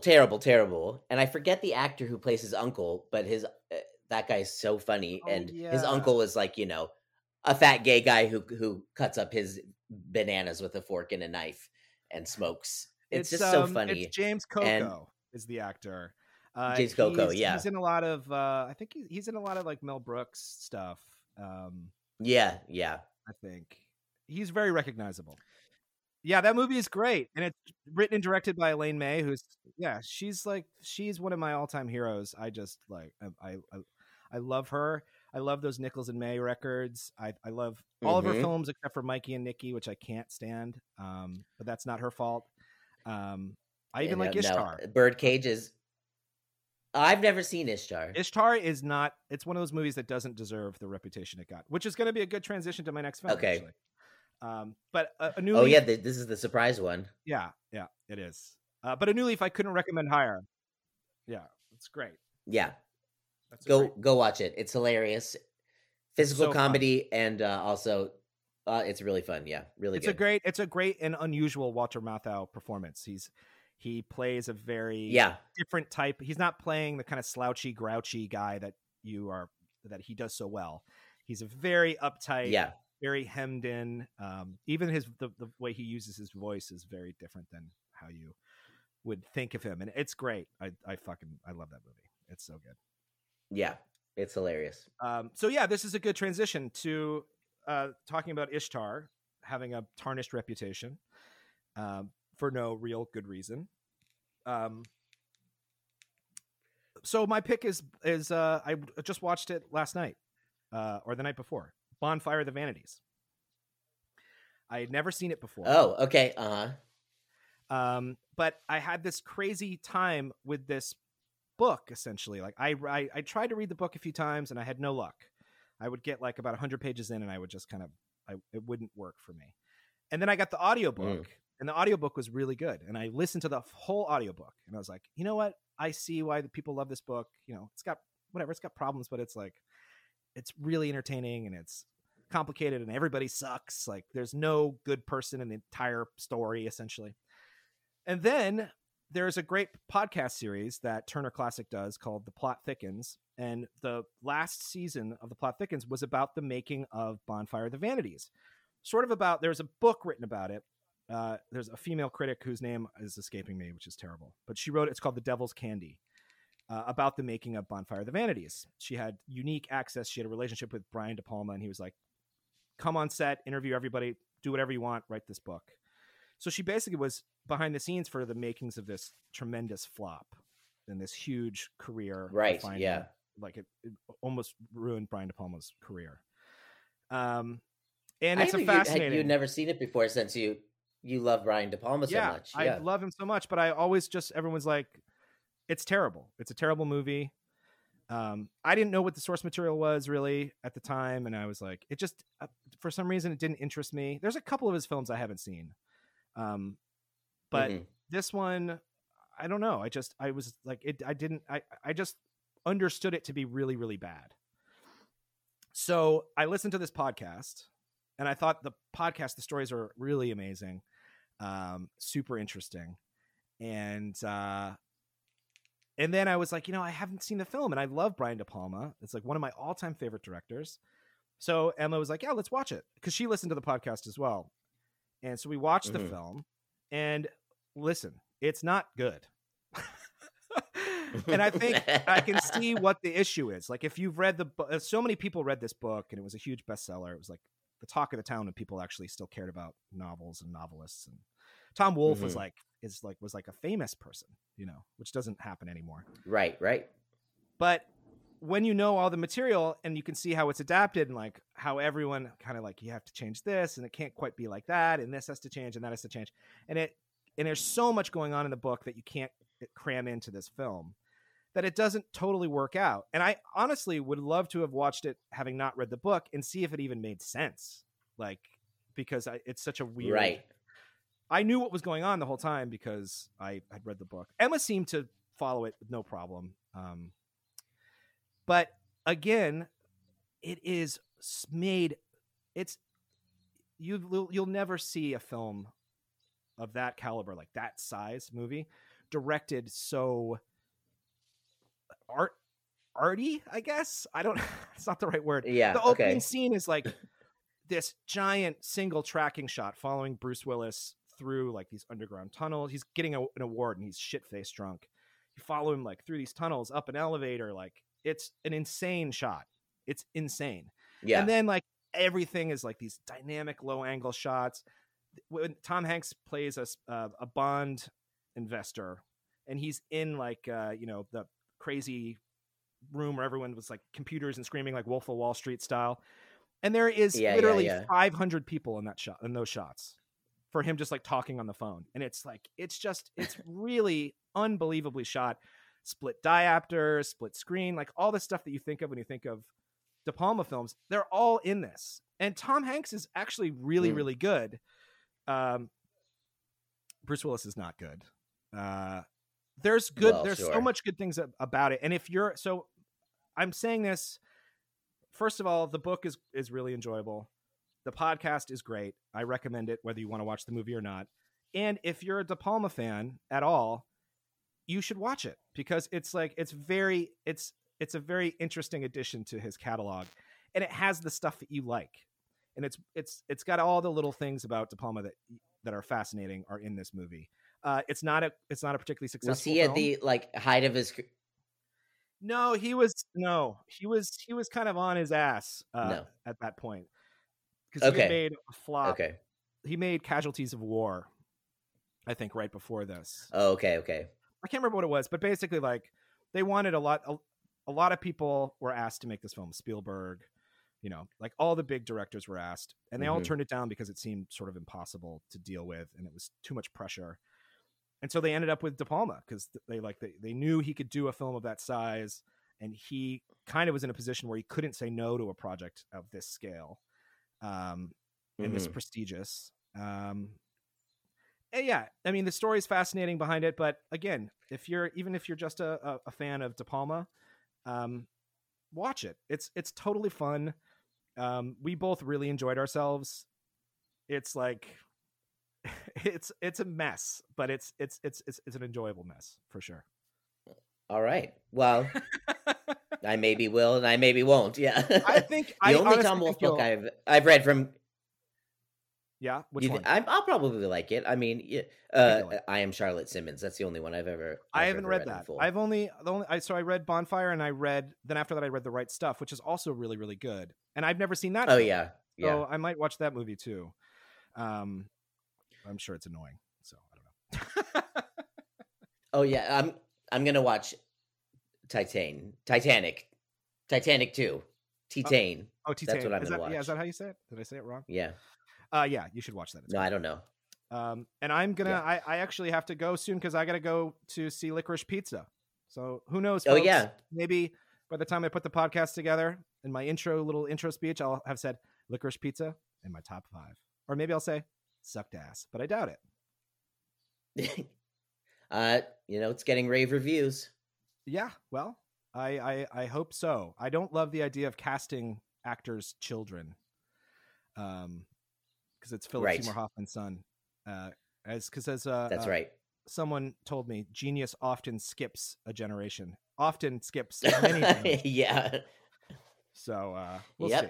Just watch the Sopranos movie. Oof. I can't do it. All right. Oof. I won't do it. It's really nor do you need to. I'm not doing that. I'm not doing The Matrix. Those movies can go fuck themselves. I'm not going to do it. What? That movie was awesome. I saw it.